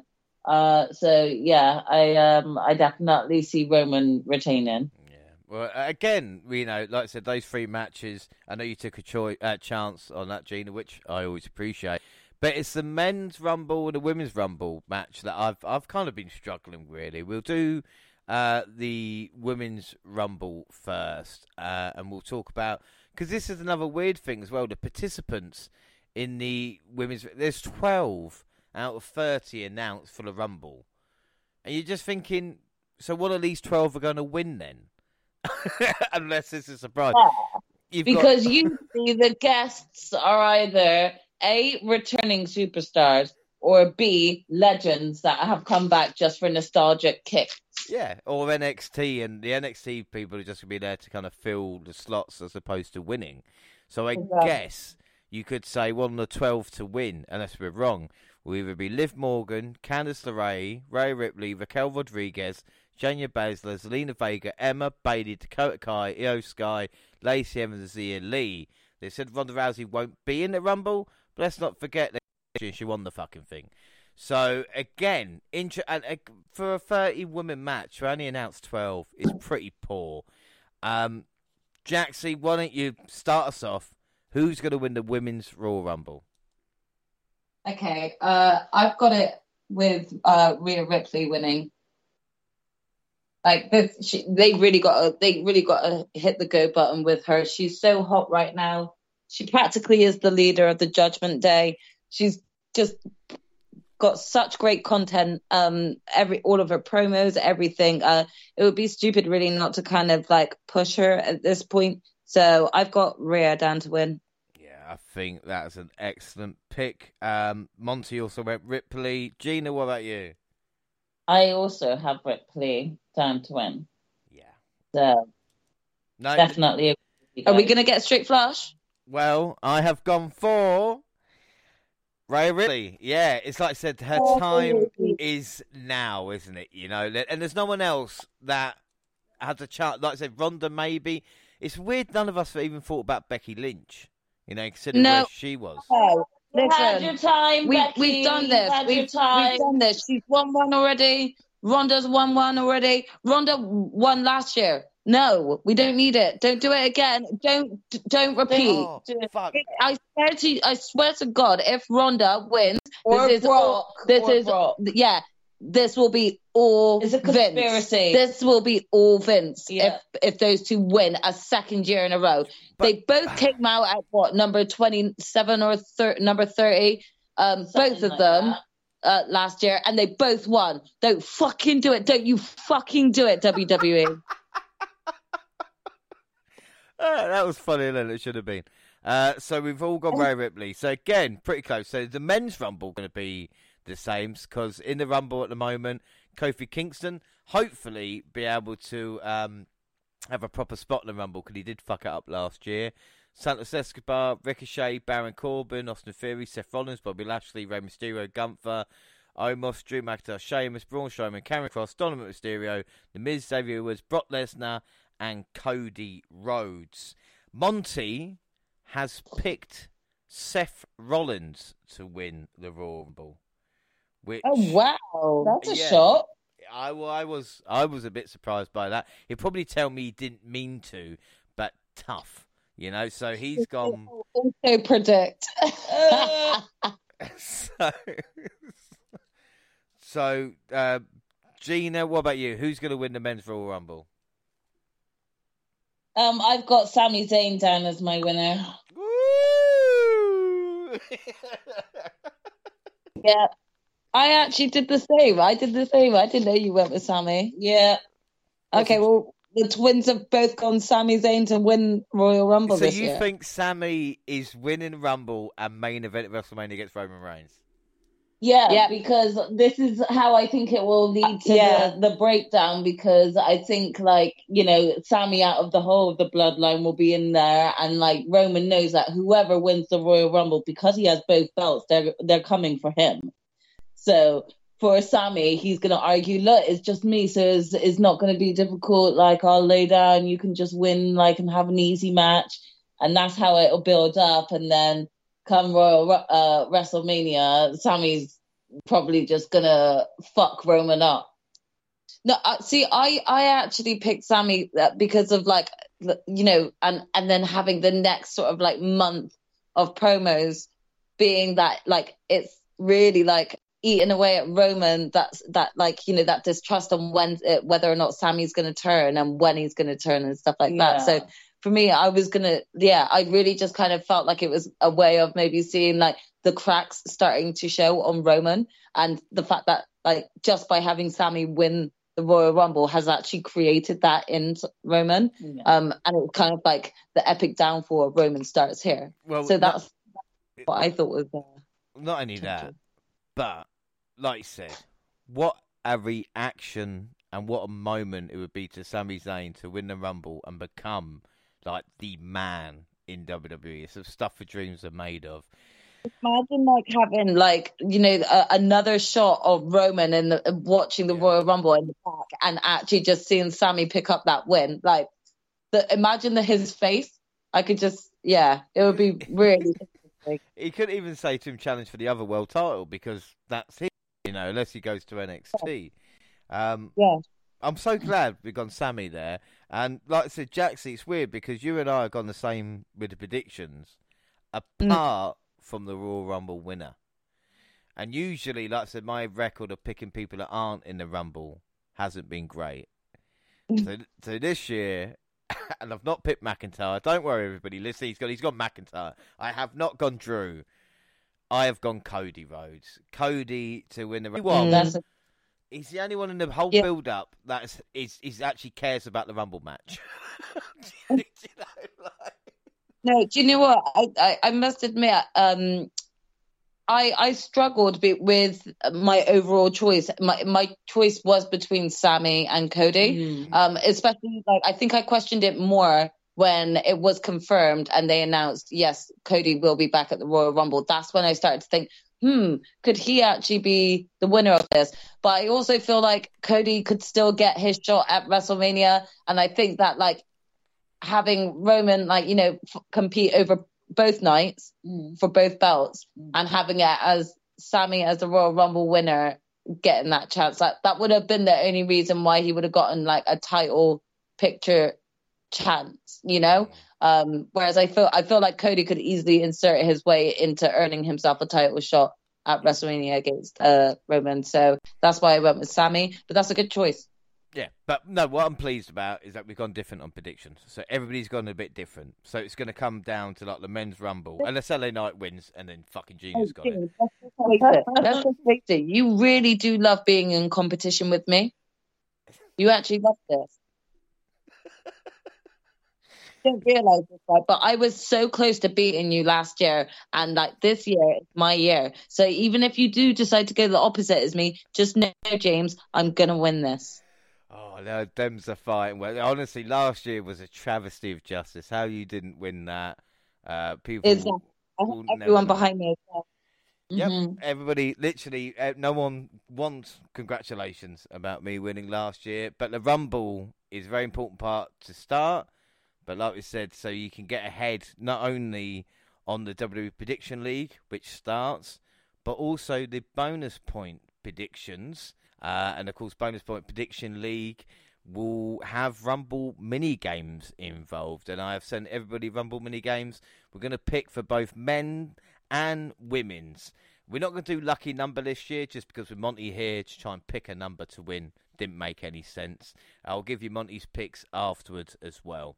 We're going to start with a men's Rumble, and we're going to. I've got a story to tell on both Rumbles. This is why my head's kind of working. All right, so we're going to start men's, and we're going to ask who's their number one pick in the men's Rumble match. So Gina, I'll start with you. Who's number one?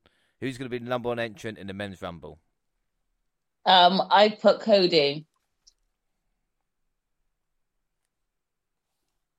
Yeah, I put Cody as well. Because his entrance is going to be like 10 minutes. God, I did not even think about that when I chose my choice. No, I should have that's gone true. with Cody now. Oh, Jax, who do you go? I went with Bobby Lashley. Bobby? No, mate. But the Cody thing is like, I thought in my head, I know we haven't put number 2 down, but I thought it's either going to be Cody or Seth. And I can imagine Seth as number 1 coming out, and then number 2, the lights go out, and it's like, there is more than one of all family. And Cody comes out. So Cody might be number 2. But Can I just tell you, I had such a similar imagination in my mind, except for I felt like it was going to be number 1, Bobby Lashley, number 2, Brock Lesnar. And we were going to have like 2 monsters just bossing it out, taking out every other small fry that comes out after that for a while, before like someone eventually takes both of these 2 monsters out. So that's kind of what I thought was going to happen. it's kind of weird because, like, I know you've got number 1, but I've gone number 30 for Brock. So I thought Brock would be at the end. So, Jaxie, have you gone Cody at number 30?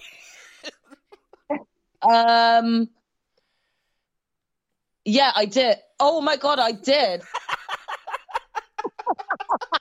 Oh.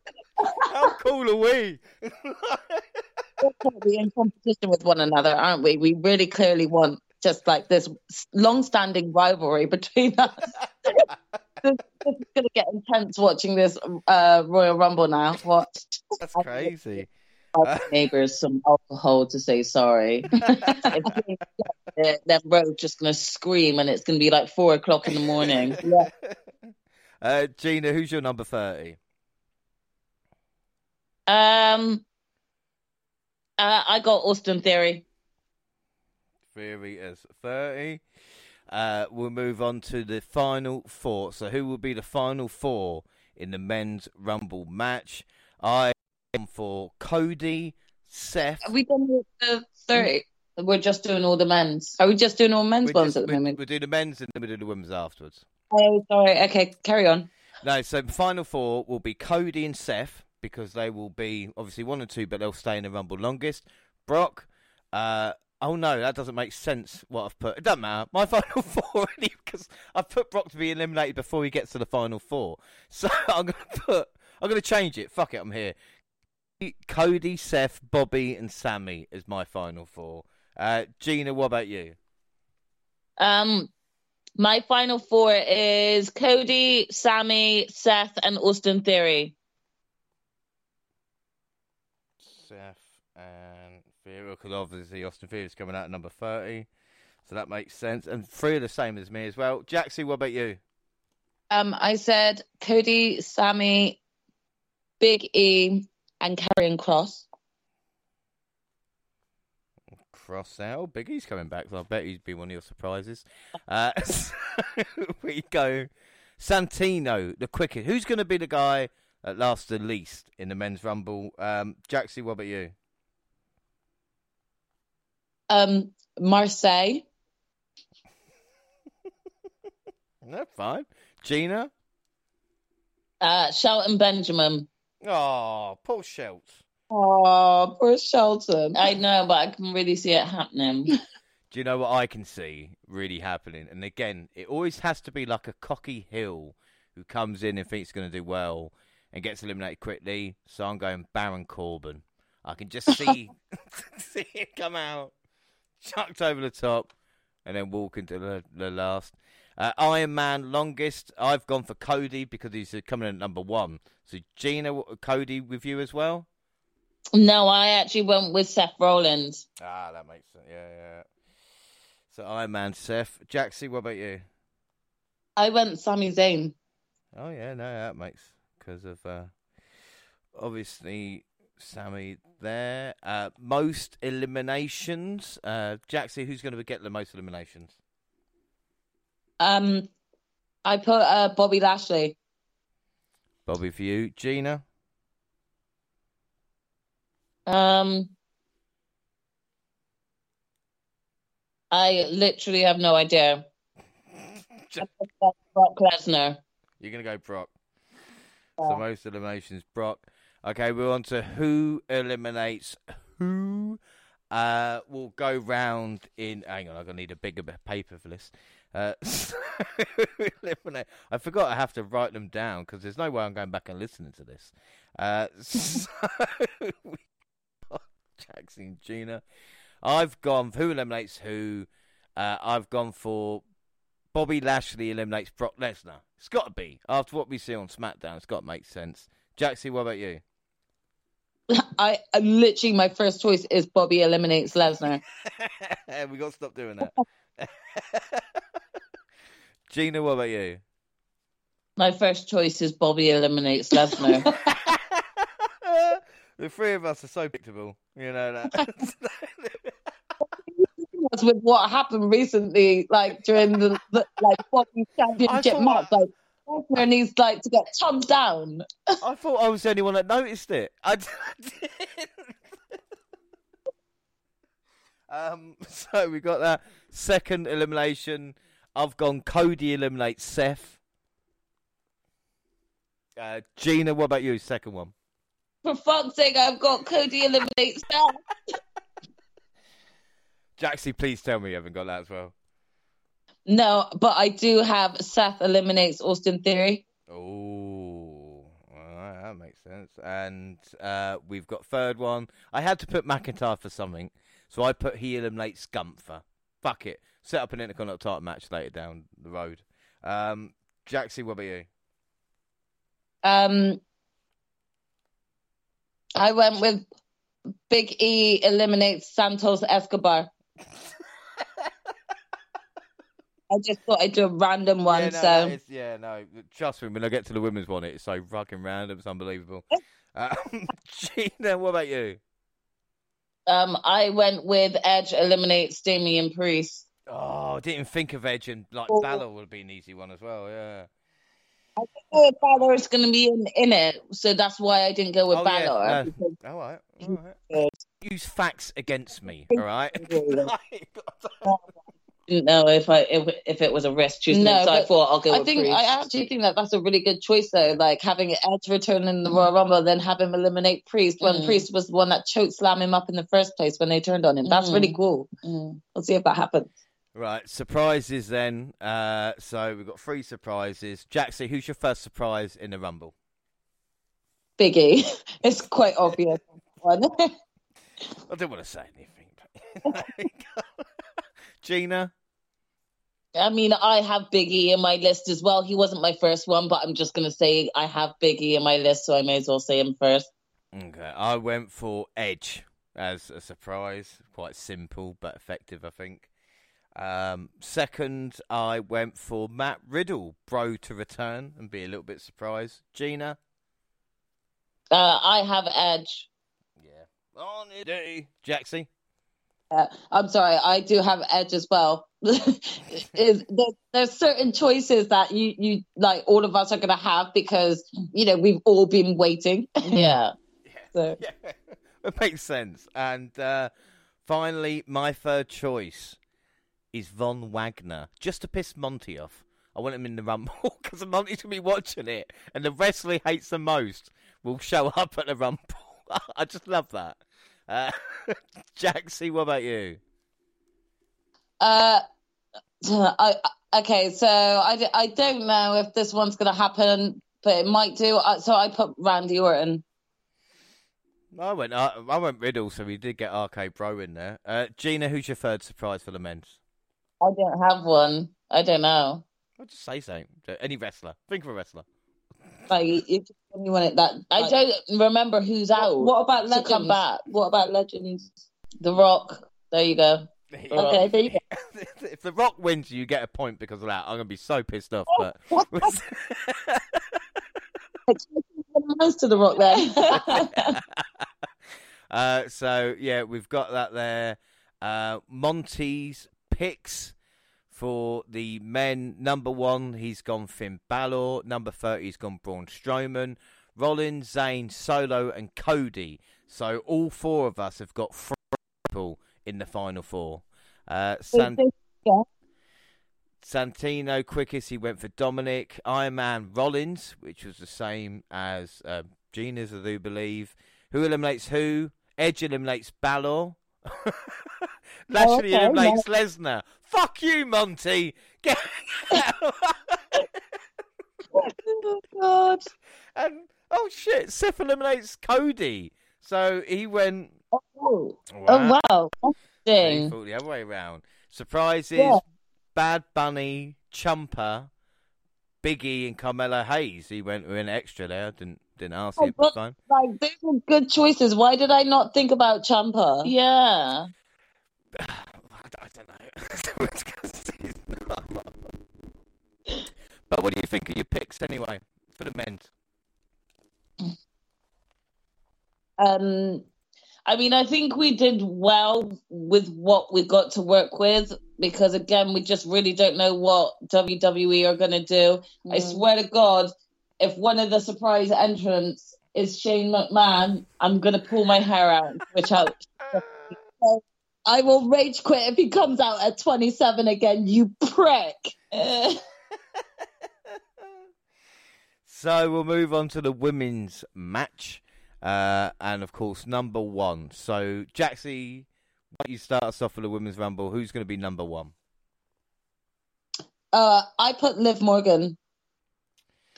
Fuck's sake, I'll put Liv Morgan. What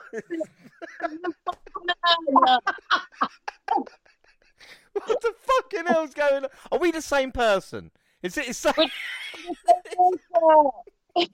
Somebody changed the pipe. I don't know. Gina, who's number 1? Liv.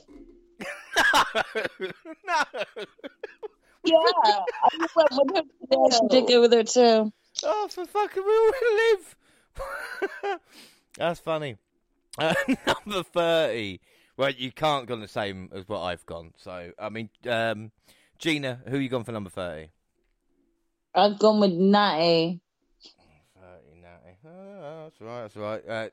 Jaxie? I went Tegan Knox. Good. I went Shayna Baszler as number 30. I just thought someone that could potentially win the Rumble, but won't, you know? That's a good one. Final 4 in this, I have gone Ripley, Baszler, Gonzalez, and Oscar as my final 4. Jaxie, who's your final 4? I went Shayna, Rhea, Raquel, and Io. Shayna, Io, Raquel, and... Rhea. Rhea, there you go. Cool. Gina, what about you? I've got Rhea, Naomi, Ronda, and Asuka.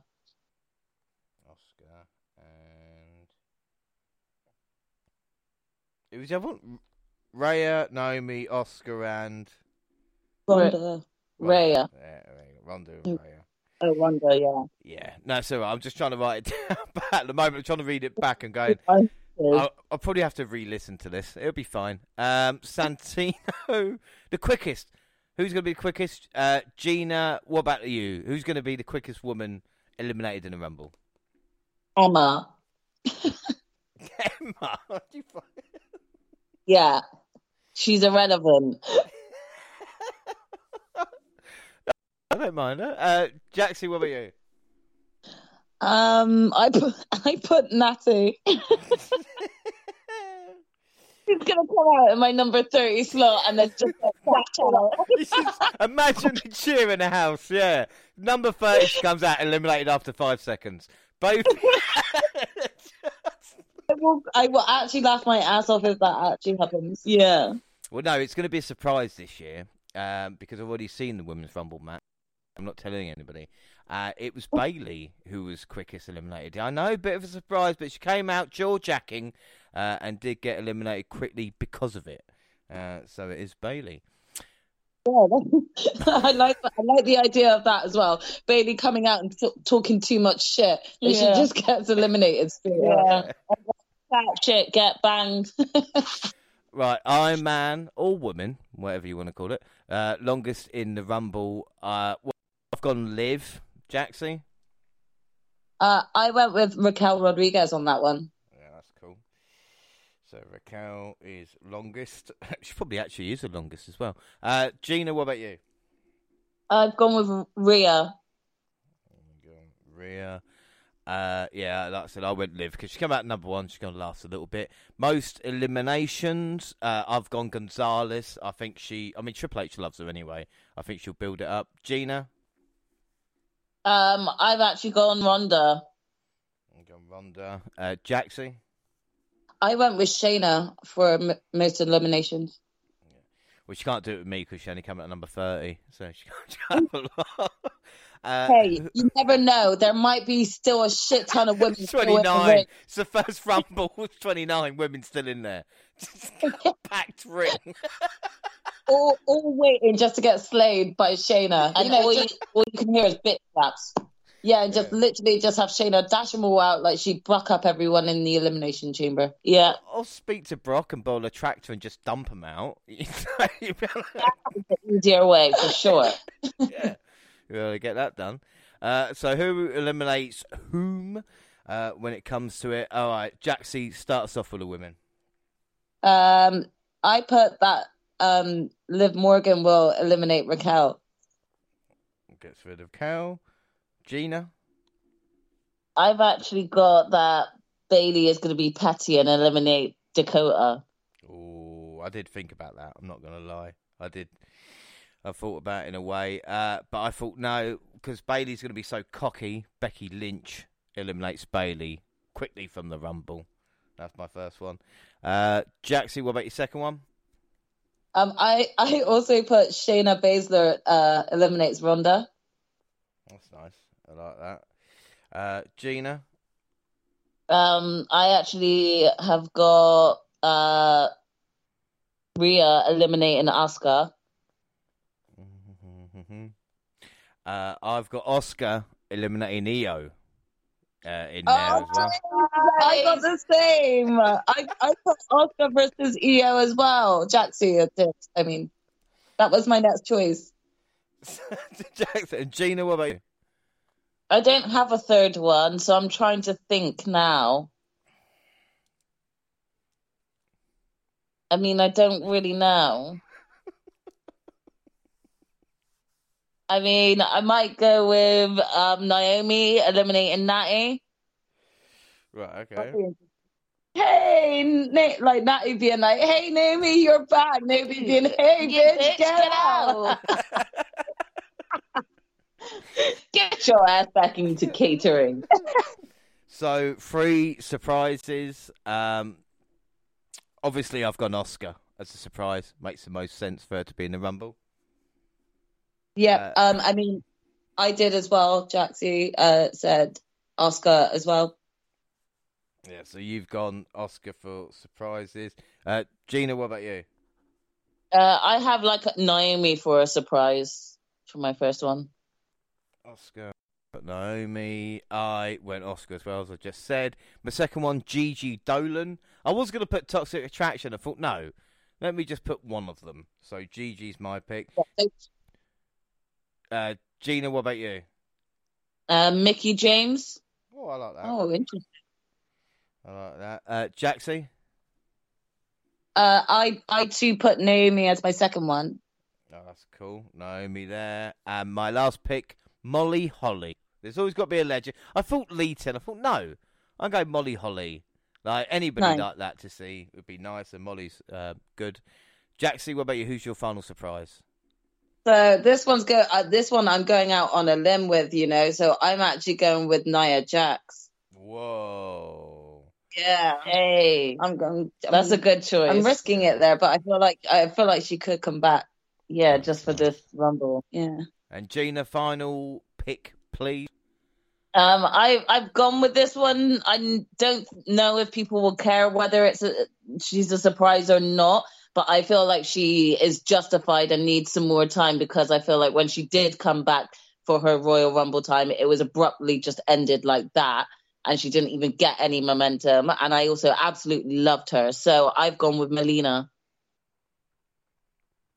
Nice. Yeah, like I said, last year was a little bit awkward for her, wasn't it? But she looked really choked up and emotional about being back, and then she just got dashed out of the ring right away. And it was like, really? Yeah. You couldn't even give her I know it was Sasha as well, but I was like, you couldn't even give her 1 minute in the ring at least. That was a bit frustrating. So yeah, I would love to see her come back and just get her time in the ring. Yeah, I think that'd be really, really nice. And I think really good picks. So I'll ask you what you think about it. Let me just give Monty's picks quickly. Number 1, Liv for Monty. You, Monty, seriously. 40. Yep. Number 30, Ronda Rousey. Final 4, Rhea, Becky, Bailey, and Asuka. Aliyah or Nymph to be the quickest.